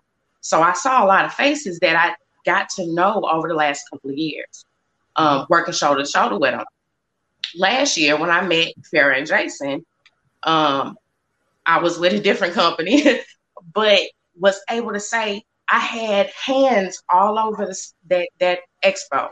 It was several of us, Black women that are friends and just women in business and cannabis that were able to say, hey, don't forget to stop by this table. Hey, don't forget to stop by that table. Because that's how our community has been working. We've been doing that. for ourselves. It hasn't been supported consistently, though. I've been invited to be a part of and join in with and be on panels with, and I've been happy to be on every single one that I've been invited to represent myself as Dawn, a cannabis advocate, and with Fleur Verte. But it has to be consistent in wanting to continue that conversation. It fell off. Mm-hmm. Yeah. That has to be spoken for. That's the accountability Abrahama spoke on. The consistency has to continue. And when it's brought personal because of egos and that clash, the business does not move forward. That's where we've been at a standstill. All around us, we're all on social media, which is why we all were able to come here and kind of get those conversations out the way so we can move forward. But Right. Every effort that we make, understand that it is not on us to reach out to you because we've reached out to you. We've made ourselves available to you. I make the time, we make the time, we cooperate, and we are more than happy to work with, but it has to be consistent. Because if it's not consistent, I can't consistently give to my patients. I can't consistently get this voice out here to be able to empower patients with you. So it has to be consistent with every one of us that looks like us. Mm-hmm. So wait. I because she said something and there was something I need this quote from Brennan. I need it. I need it. So what the thing is, I'm talking to people who look like me on the panel. I love you. I am so grateful that you came here because this is a very scary conversation for us, but we get to choose to have it. And that's number one. And so we know that, you know that. I can tell that you know that. But Brennan said something in a meeting that we had prior to this podcast that really has stuck with me. And it has to do with calling somebody out or calling somebody in. And what is our position? What is my position on that? And where am I in this quote, and understanding which person I am and which character I am in what he's saying is really important. And so can you say what you said about being called out and being willing to call people in? Do you remember? I'm putting you on the spot a little bit. Oh, you're good. Yeah, definitely. So the difference, call out culture versus call in culture is, sometimes we're called out by someone and the response is to get defensive, right? And the response is to find a way to call the other person out or respond in defense. Calling in is whenever something happens, whether it's something that you feel internally where you feel like you've been harmed or that you've been wronged, or that someone else has called you out. Your responsibility is to call them in to you for an opportunity for healing and repair, as opposed to calling them out because you think that they're off base or because you think that they don't know you. We had an experience. We had something happen locally with my security guard, a good friend of mine, and one of my most dedicated volunteers, a beautiful, strong, and innovative Black man. And he voiced his concerns about a local business online, and he voiced that he felt like he went in on him. He was upset. He was really fucking mad, and he was eloquent with his delivery, but it was abrasive as fuck. And people got defensive. A bunch of people that like this restaurant got defensive, and it was really it was a sad but revealing day in our community. And fortunately, I was just recently nominated to the board, so I got to talk to the board about the whole issue. But bottom line is this. I'll just kind of paraphrase, or I'll kind of give you a little bit of what I wrote. Is that I said,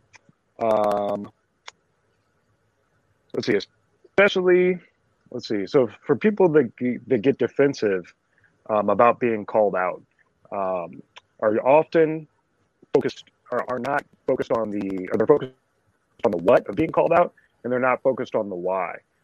Especially if you think that claims are false, or if you think that someone saying something is wrong, then why the fuck should you be so upset? The bottom line is that a person is coming to you because they're stressed, or they're obviously stressing hard enough that they're expressing themselves in that way, right? And so if you're being called out by someone, especially if it has something to do with race, if you call them out, here, I'll just read it right here. I said, acknowledge that the most important piece to decipher is that you are taking it personally and you are missing the opportunity to be an ally. Again, you are not being an ally. Either you, here, I'm going to stop trying to paraphrase this. It's just choppy as fuck. So basically, it's just that if you are too focused on your own emotions, then you are going to lose the opportunity to actually be a true ally. If you say that I advocate for the pain and the struggle and the frustration of minority peoples, of Black people, of women, of handicapped people, transgender, Native Americans, toothless, whatever you want to say, of people that have been impoverished in this country in one way or another. If you say you advocate for those causes, but then whenever that pain actually shows up at your doorstep, you get offended, you're not being an ally. The work comes whenever that pain comes to your doorstep. What do you do when the pain actually comes to you? You know, do you take it and you call them in so you can have an opportunity for repair, or you get defensive and try to call them out?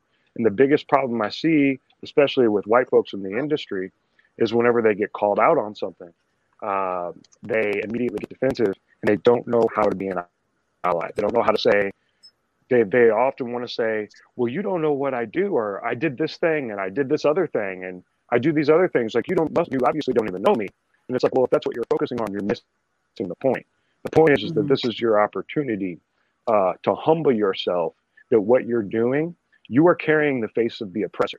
You're carrying the language, you're carrying the privilege, you're carrying the equity of the social equity of generational wealth in your mind that minorities don't have the privilege of having. And so when you walk into that conversation, you have so much that you're carrying with you that you may not even realize that someone to your left or your right isn't.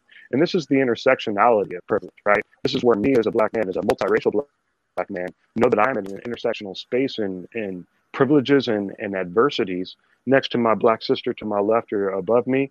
If we talk about people I like to talk about bad teeth, okay? Because bad teeth is partially a cultural construct, right? Part of what we have in dental health is we have two things. We have people that are actually societally in need or medically in need of dental health care. And then we have people that are being judged because of the way that their teeth naturally look. But imagine what it must be to have what is considered improper teeth. Imagine what it is to want to smile and just share and express joy with the world. And every time that you want to express joy, there's something holding you back. There's something that you can't even just get it all the way out, you know, because you can't authentically be yourself because you think people are going to judge you, or that you're not going to be accepted, or that you might not get that job, or that you might not get that partner, whatever it is. And this is what it is whenever a person of color is trying to start a business, especially in this industry. It's like trying to smile, thinking that the world is going to push back on you just for expressing yourself. You know, and these are the mental slaveries that have been put on the people at the receiving end of these oppressions. And it's also the current that those on the receiving end of the privilege are writing too.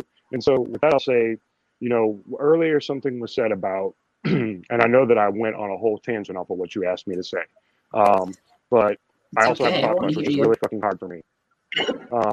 The other part about this is that, you know, earlier there was discussion about how do we hold people accountable. You know, it's echoed. Dawn talked about it. Abrahama, Marne, we've all talked about accountability, right? And I think also it was talked about whenever people that are in power, or that white folks that have the positions in the industry, or just an advocate, they ask us as Black people, what should I do? There are very few fucking times I want to hear that question. I'm just going to be real. There are very few times I want to hear a white person ask me what I should do, because I just want to be like, Google that shit. There's plenty of resources out there for you to figure out what you should do. But at the same time, what I say is, look at the difference between an asset and a resource, and that people are going to treat you. And you know, Marne knows that I've talked to her about this too, because it's something that's really passionate about the way I connect with people just on a professional level and personal, is people will treat you like a resource where they will take something from you in exchange for something that they've given to you, whether it have been a request or money or whatever. Sometimes that's cool, but sometimes that's not what you want. Especially if you're trying to be a minority being in the industry, you don't want to be a resource to a corporation that's trying to get through the door and then be pushed off to the side. You want to be treated like an asset. So when people want you as an asset, they think about what they want to give you. You don't have to ask them. They're thinking about it. You know, you have a man in the marketplace and he runs a fruit stand and he sees somebody that comes up and he sees that he has opportunity with this potential buyer of whatever his goods are. If he values that person deeply, he sees them as an asset. And he's going to be getting them whatever they need for the service because he knows that they are providing reciprocally for him something that he can give them in exchange. And this is the problem that white people have in the corporate industry is they think that we want handouts or that they are above us in some way to be giving this down the line to those that are less fortunate. But that's not what's happening here, is that they have to reconfigure their mindset to say, no, bro, these are the people you should have been thinking of as an asset. So I don't have to ask, what do you do to the people that value you as an asset? You know, so I was in one of these clubhouse rooms and I didn't know I was going to be on a Shark Tank. And these millionaire dudes started asking me like, well, because I was getting passionate about social equity, just like this. And he's like, well, what can I do? And I said, well, ask that question less and look for more, or look for your own assets that you would offer to someone if you valued them.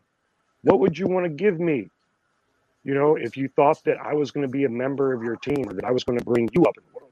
So whenever we talk about what we need to do to change these things, a lot of it is emancipating these mental slaveries on both sides that say that this person, oh, fuck, I just lost my train of thought. I was almost done too. This was the end of it. But the main part is that you got these people that are in these positions that have the opportunity to change that. That's what it is. It's a mindset shift, right? Just the same as we think that social equity has to do with just giving out the dollars or the resources in the right way. But we're also, we have to keep on the table that social equity is also generational wealth built through mental health. And that if we cannot propagate healthy experiences and healthy mindsets for our Black and minority owners that are trying to come up to emancipate that mental slavery, this is Bob Marley that I'm paraphrasing, by the way, they won't be able to free their minds. And if we cannot get the corporate heads to emancipate themselves from this fucking, it's not really slavery, it's a privilege where they think that their idea is to be giving resources as opposed to finding assets. That's what it comes down to, is that the industry has to be looking for assets as opposed to thinking that they're supposed to be giving out resources. And yeah, that's kind of how I'm going to leave it. So I just want to say, that was beautiful, by the way. Yeah. That was beautiful. Unbelievably well said. And well said. Heavily packed. Yes. I just want to say about the calling people in piece of that original question is that we have to do it over and over again. And that hurts a lot of pride. Trust when I say that. I don't want to come back to somebody who I feel maybe was, I don't know, too forward with me. Too aggressive with me. I would say let's stop putting the word aggressive on women. We are assertive. And but the point is that we still have to reach out again and again, because the fact of the matter is that we do wear this uniform whether we want to or not, as do Black Americans, Black people in this world. And we have to accept the responsibility that comes with that. And that responsibility is that we have a history of not being very trustworthy when we say we want to help somebody who doesn't look like us. So the onus is on us to prove it. I don't want to leave this conversation in a negative light. So I'd like to, again, I think that the line running through all of this, from what you asked, Brennan, to how you just responded there, is the same. And what I think we can all relate to, I heard Brennan quote him a couple of times. I think everybody knows who Bob Marley is. And at the end of the day, whether he was the best father or the best man or the best musician, doesn't matter. What he taught me more than anything was there's really only one true solution, and it's love. And so when somebody comes at you hard, give them a hug. Ask them why. Understand with that love how we can solve their problem. Not reflect my feelings towards your problem, but how can I care about your problem? Right. So I hear this line come through everybody, and I know you all personally on some level or another, and I know there's real love in there. So I have two questions left. Sorry, Marne. I am going to give you an opportunity to speak and make your point. But I have two questions that I want everybody to think about. And the last question is the one that we would like to kind of wrap up the show on. And and then Marne's got the floor. But one of the questions from our comment section that was asked a little bit ago, but I wanted to address is, do they put minorities in charge of implementing any social justice programs in cannabis in states that have such programs? Because that would be the place to start, right? So I can speak to that. I mean, I'm on a board right now in development in Pennsylvania that has a member from Massachusetts, a Black woman who wrote the first social equity, some of the first social equity bills on legislation. And that's where we get this ideology. So I don't want white people to feel attacked or alone. Black people don't know what they don't know. So we don't understand how to fix a problem we can't possibly put our brains around, but we feel. So we're trying to dig ourselves out. And I think what everybody has said the same way is what we expect from the organization of people as an organization who spent hundreds and hundreds of years oppressing and systemically holding down a group, to show that same level of effort as an organization in reinvesting in that group. And that's what I think there's a lot of positivity and understanding that we can approach that with love and support from both sides. Mm-hmm. Marne? Okay, so I first want to say thank you, Jason. That was a great synopsis of everything. I just being very truthful and honest. Like, I'm a 29-year-old Black woman in America, Brilliant and I have America. taken on the role. Well, thank you. I have taken on the role and responsibility of, quote unquote, being the voice of Black people. And as even Jason stated, like, that wasn't a position that I started off and like I am, stepping into it. No, I came in trying to create general wealth for myself and my family.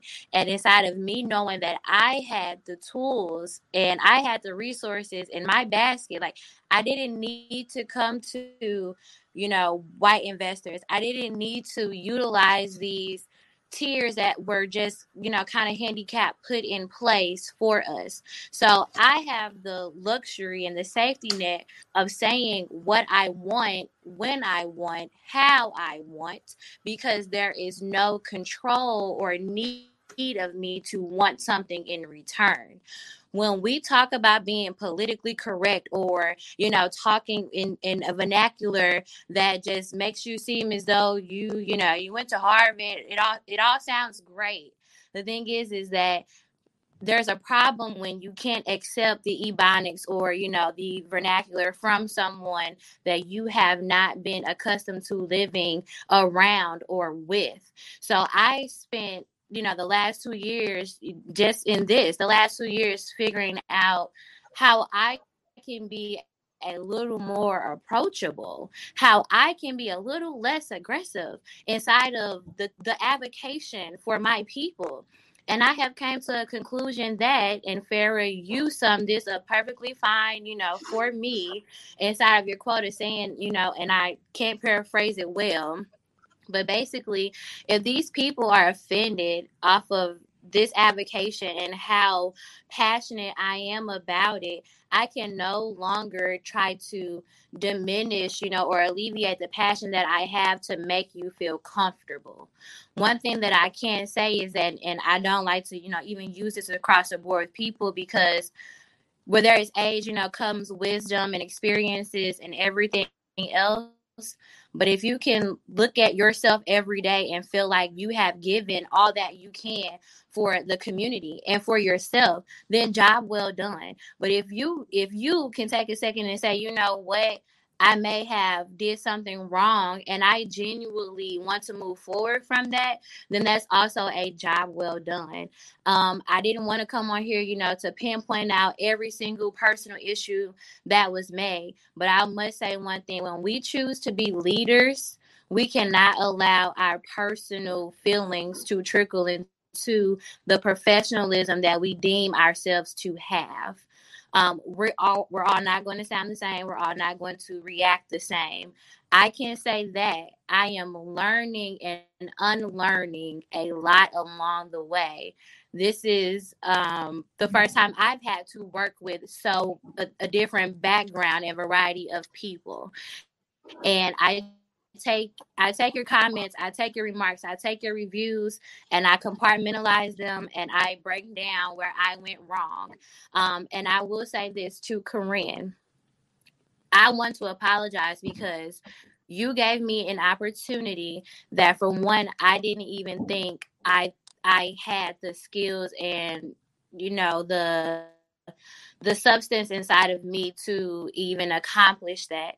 And I want to say that I spoke at my first cannabis conference that you put together. And although we may not have, you know, we don't see eye to eye inside of certain, you know, parts of this, I will say that I know that you work very hard to create opportunities in Missouri, and I would never want to discredit the hard work that you put into, because I know how I feel when people discredit me. So I personally, go ahead. Huge. I just got to acknowledge how incredibly huge, whether anybody else in the room does or not. I want to say what was just said was off the charts, and let Karin respond. Sorry. I think I might cry. I think you're amazing and brilliant, and I think that we could do amazing things together if we will put our personal differences aside. And it means the world to me that you would say that. So thank you. Yes, and look, y'all gonna get me all emotional. Y'all know I'm a cry. I definitely want to apologize. I am learning every day to not only, I mean, yes, to create the problems, but to also have the solutions ready for them. Just know I have a ton of solutions, but I also have a ton of things that we all do, y'all. I no longer want to use my platform I want to be controversial, but I am not here to tear down and break down people and their spirits. That definitely is not what my goal is. So moving forward, I want to do great. And I'm done. Marne just stole my thunder a little bit, because we're gonna end this. I first of all, I want to say I misspoke when I said negative. I don't think any of this has been negative at all. I think we can all agree that this has been a very amazing conversation, and I've learned so much from it as well. But I do want to do what we say we do at the Cannabis Closet. The Cannabis Closet, we are going to ruffle some feathers. We're going to make some people feel uncomfortable, and we're going to talk about the problems that are actually happening within the cannabis industry, in real life, in real time. And then we're going to talk about who's doing it right, because we are not here to disparage the legal cannabis industry. We need the legal cannabis industry. We need safe access to this amazing medicine for everybody, and it has to be fully accessible. So I want to pass it to my co-host, Maigan, to talk about who is doing it right. Who's doing it right?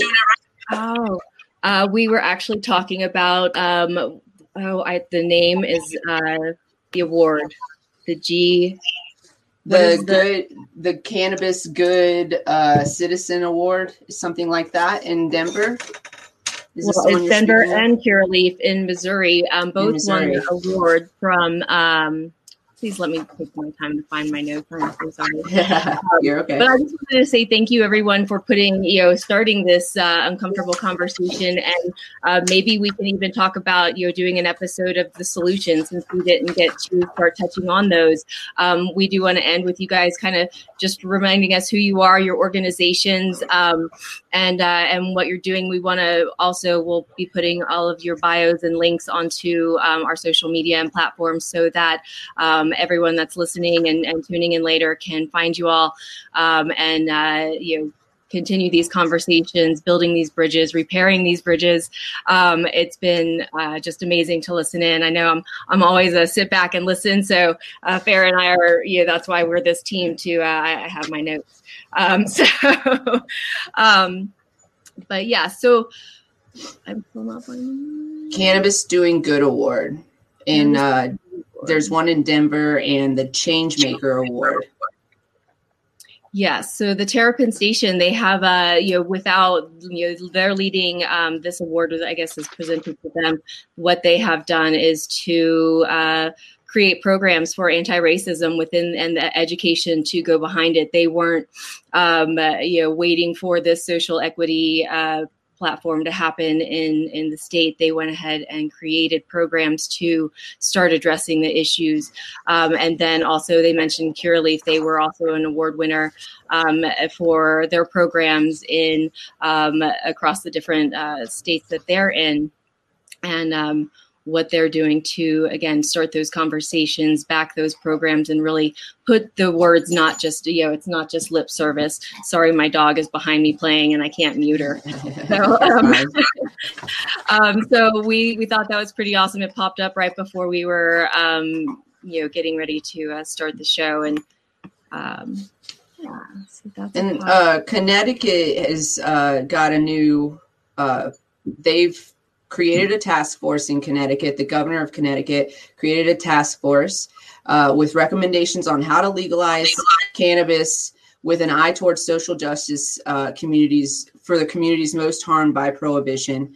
And they have some rules here that at least 67% of the ownership has to be by individuals who meet at least two of these criteria: those who have been arrested over a cannabis-related offense, or those with an immediate family member who's been arrested over a cannabis-related offense, those with an annual income lower than 150%, and median wage, and those from communities most harmed by prohibition and the war on drugs, according to equity studies in the state. So Connecticut is also trying to put into place some programs and implement these programs. Let's see if they take off.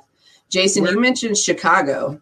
Yeah, I mean, or I think it was Evansville. I'm not sure. There was an alderman or mayor of a city. Illinois, what I'll say is Illinois, like California, parts of Illinois are starting to see funds come out of the legal cannabis industry. Everybody's heard those articles or read those articles where this state's hit $1 billion of sales, or this state's hit $1 billion of sales. Well, some of those early on promises are just starting to come to fruition. And Illinois, they're starting to distribute some money towards reinvestment in those marginalized communities we were talking about earlier. And the same in Oakland. Again, I've seen in California money start to get allotted and then reissued into communities to educate people of color specifically, and those communities that were affected greatest. And that includes people, as my own opinion, that includes anybody who has any sort of charge. The idea that those of us that had the intellect to be ahead of the curve when it came to the legalization of plant medicine and got caught by somebody else's bullshit and now have to be excluded from being profitable in that market is ludicrous. Mm-hmm. So I will continue to fight for people with any sort of plant-based charge should just be automatically moved to the front of said line. Mm-hmm. Anyway, I don't care what color you are. If you were smart enough to know about plant medicine beforehand, come with me and the rest of the people who were persecuted for some bullshit and get in this line. And you deserve rewards first for having suffered greater than people who were born into the same privilege and had access. I will say for Illinois, I'm impressed. I'm surprised that they're even talking about this, because in the beginning of their legislation, patients couldn't even have a record. Patients. So that excluded entire communities. Again, same. And I'd say that we have to be, as a voice in our communities, those voices who are asking those uncomfortable questions and statements. And then can you speak on what Oakland is doing? There is some workforce development. So again, we're talking about, we talk about access to the industry. It's not just at low level for bud tenders, but we need to understand and develop financial literacy as business owners. There's reasons why in the system that we have been neglected or can't access creating our own businesses in a community as Black-owned businesses or brown-owned businesses. And that's not just because we're lazy and we don't want to. It's because we don't have access to finances, or we don't understand the access to business development, or we don't understand profit development in our own neighborhoods and how that affects generation after generation and what wealth building really is. So that needs direct investment, and that has to come out of the industry today. Mm-hmm. If you want to talk about what is deserved of a conversation for a group of people who were suffered the most, prioritize them. And I don't know how else to say this. I don't think white people are going to suffer in business success to prioritize brown people, the populace that is only 13% of its country, right? But it will make everybody at the table feel better about that opportunity if you acknowledge and then move forward. One of the most amazing things I think I ever felt personally in understanding colonialism, and I'll leave it with this, was I spent some time in Australia, and they as a government annually atone for their government's atrocities. They have an atonement day, parades, thoughtfulness. The idea that America would ever atone, let alone rewrite history, considering slavery and the revolution or the Civil War, that they would ever atone for its establishment and systemic propaganda and oppression is a hopeful thought for me. And I think it takes our voice to continue to expect that from better people who know that humanity is humanity. It doesn't matter what fucking color they are. We're the same. And plants are plants. And we're better than this. And we have to do better. Thank you all. Thank you. Yes. So I'm going to do some, let you guys come in with some final thoughts. I'm going to start at the bottom of what I can see and final thoughts, and make sure you plug yourself and tell us where we can find you on social media. Brennan, go ahead, go first. Can you hear me? Yes, I can hear you. Okay, I told you I got this new headset, and I'm just trying to figure it out. And now I'm high. I was getting high as I was talking earlier. Yeah, perfect place to be. Yeah. So, my name is Brennan England. I run the St. Louis Cannabis Club, which is a cannabis resource network for experiences in wellness, education, and entertainment for the cannabis culture, as well as a spot to do that, the Cola, where buds meet, Missouri's first private cannabis lounge. I have had the joy of having most of you on the stage up there. For those of you who haven't been, you'll have to come and check it out for sure. Definitely do. Highly recommend it. Yes. I can't wait to come back, for real. Same. It was a lot. Yes. It was a lot of fun for sure. Fuck yeah. So my only closing thought would be, I don't know. I think that everything is on par with what prophetically should be happening with what this plant is sent to this planet to do. The goddess Shet, she sent from the Two Dog Star, sent cannabis here, which that is cannabis. Cannabis is two dog. Sent this plant here into the sacred fertile crescent of Kemet, the original Black Egyptian city pre-Persian takeover, and she sent this here to reconfigure our fucked up heads and bring us back into a space where we could nourish this planet in a balanced masculine and feminine divine way again. And, you know, every one of the people in this room is an example of that coming to fruition, that this plant is coming into us to heal our minds and to heal our spirits and to heal our culture, you know. And so I just leave that as an affirmation that I see it happening in real time. And the ancients, they see it too. Thank you so much. Marne, can you leave us with your final thoughts and where we can find you and tell us everything? Awesome. So thank you guys very much, Farrah and Maigan, for putting on this awesome show. You can find me on Instagram. I am the Queen of Terpenes.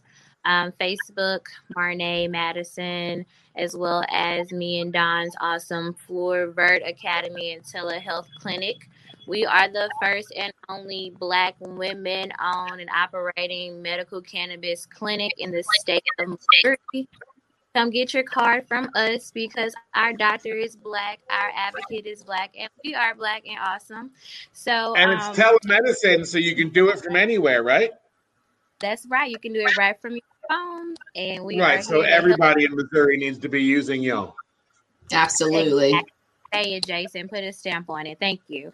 I just want to say that I've definitely been very vulnerable today, very honest and open about my, you know, my thought process and my wanting to work and move forward. I really hope that it is received well and the intent is put out there. The clock is now ticking. I am who I am, so everything won't change. So let's hold each other accountable and move forward copacetically in a great manner. And thank you guys again. Thank you so much. Dawn? Are you muted? Hey, everybody. Oh, there you go. Yeah, I should be unmuted now. Okay, Yes. So I am Dawn the Cannabis Advocate on Instagram. Facebook is Dawn the Canna Advocate because my name is Dawn Abernathy, but there's 2 pages that have that name that are mine, but the one that has my actual face is actually the one that I'm usually on. Thank you all for inviting me. I've been blessed to be able to meet the people that I met in the exchanges I've had in the cannabis industry. I found good friends, awesome business partner. But it's awesome to be able to be a part of this conversation and get us moving forward in a better way. I'm at Fleur Verte Academy's telehealth clinic, like Marne said. Everything about the process, I try to walk patients through and give them all the specific details. I'm a patient all day long. As you all saw, I'm a card-carrying patient, so I medicate. So that way we are able to, give every step informed to each patient. I'm all about informed medicine in healthcare.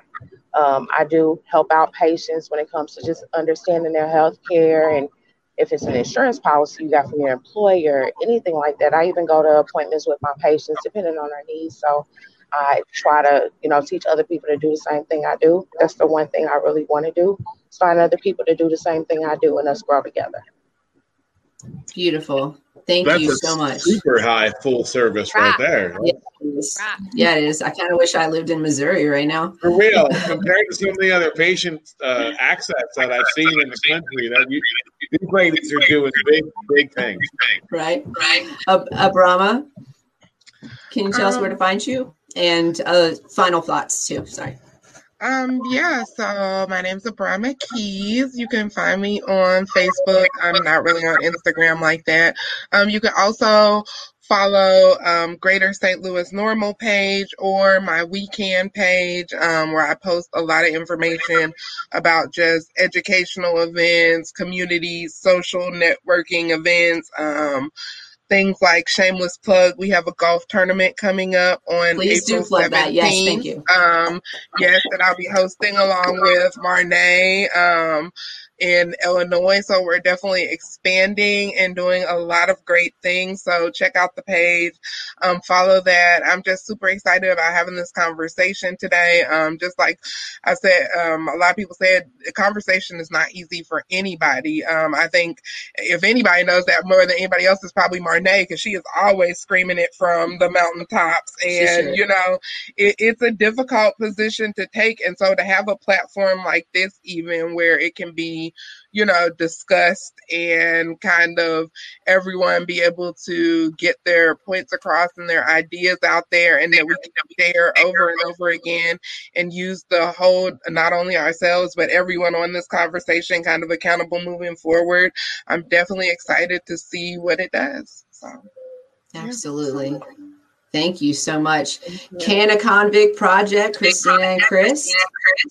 Final thoughts, and tell us all about you, where to find you.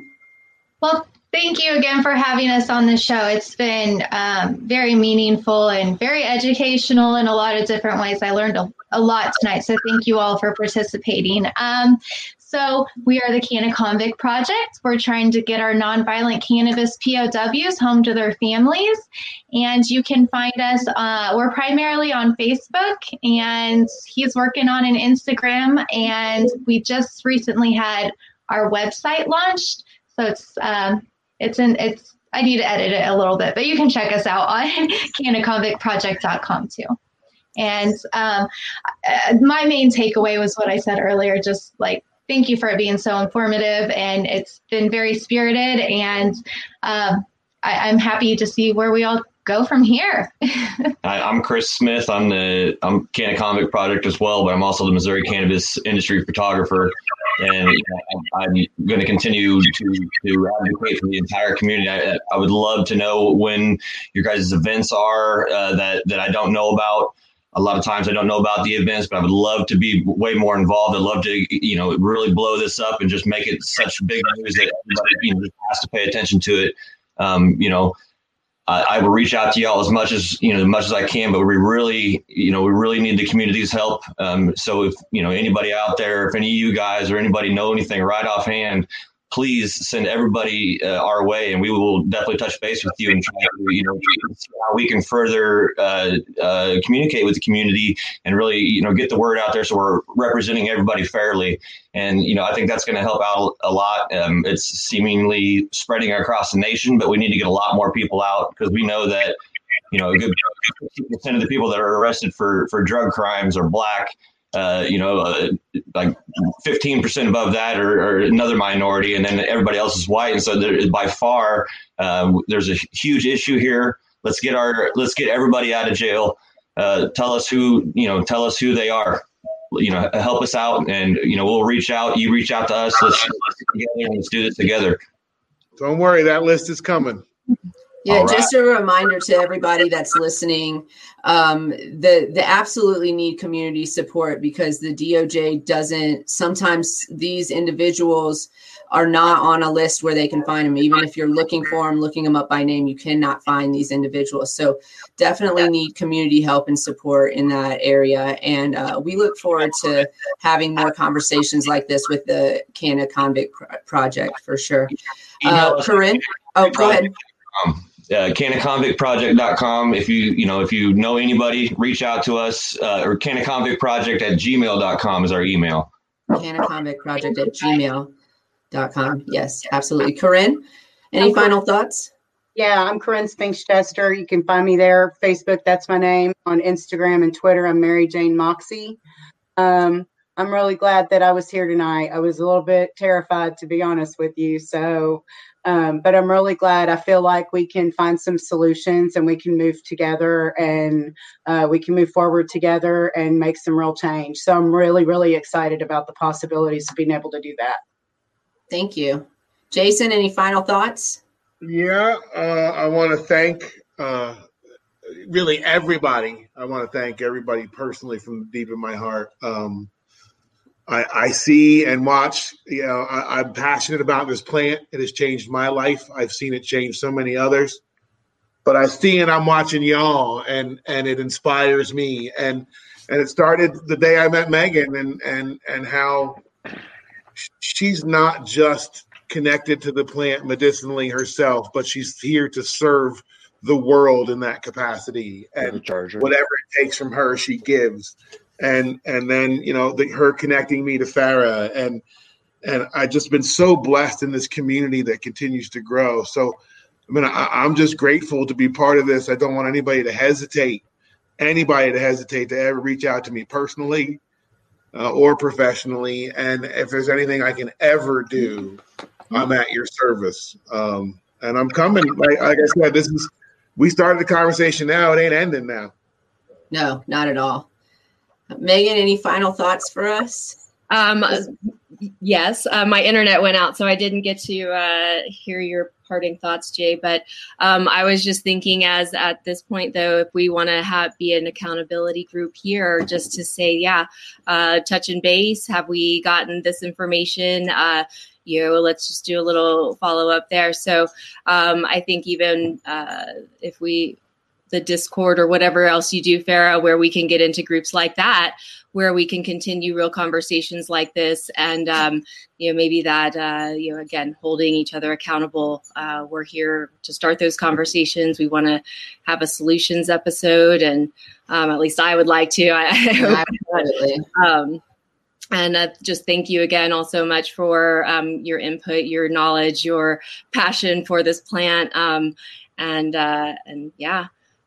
also visit Dr. B's mountain clinics if you're in Colorado. That's what I'm doing, telemedicine as well, clinics and helping patients go through the state process. And we like to do the education, and just so thankful that Farrah brought me in on this platform with her as her partner to do this, so that I could get off my individual soapbox and start reaching more people as well. So thanks, guys. Love you all so much. This has been amazing. Yeah.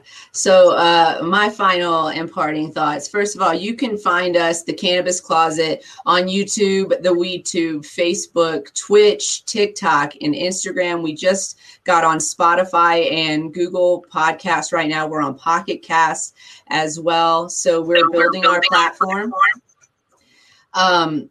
So you can find us on all of those platforms, and you can find those links in my bios. Canna Queen DGO is where I am everywhere I go. Canna Queen DGO everywhere I go.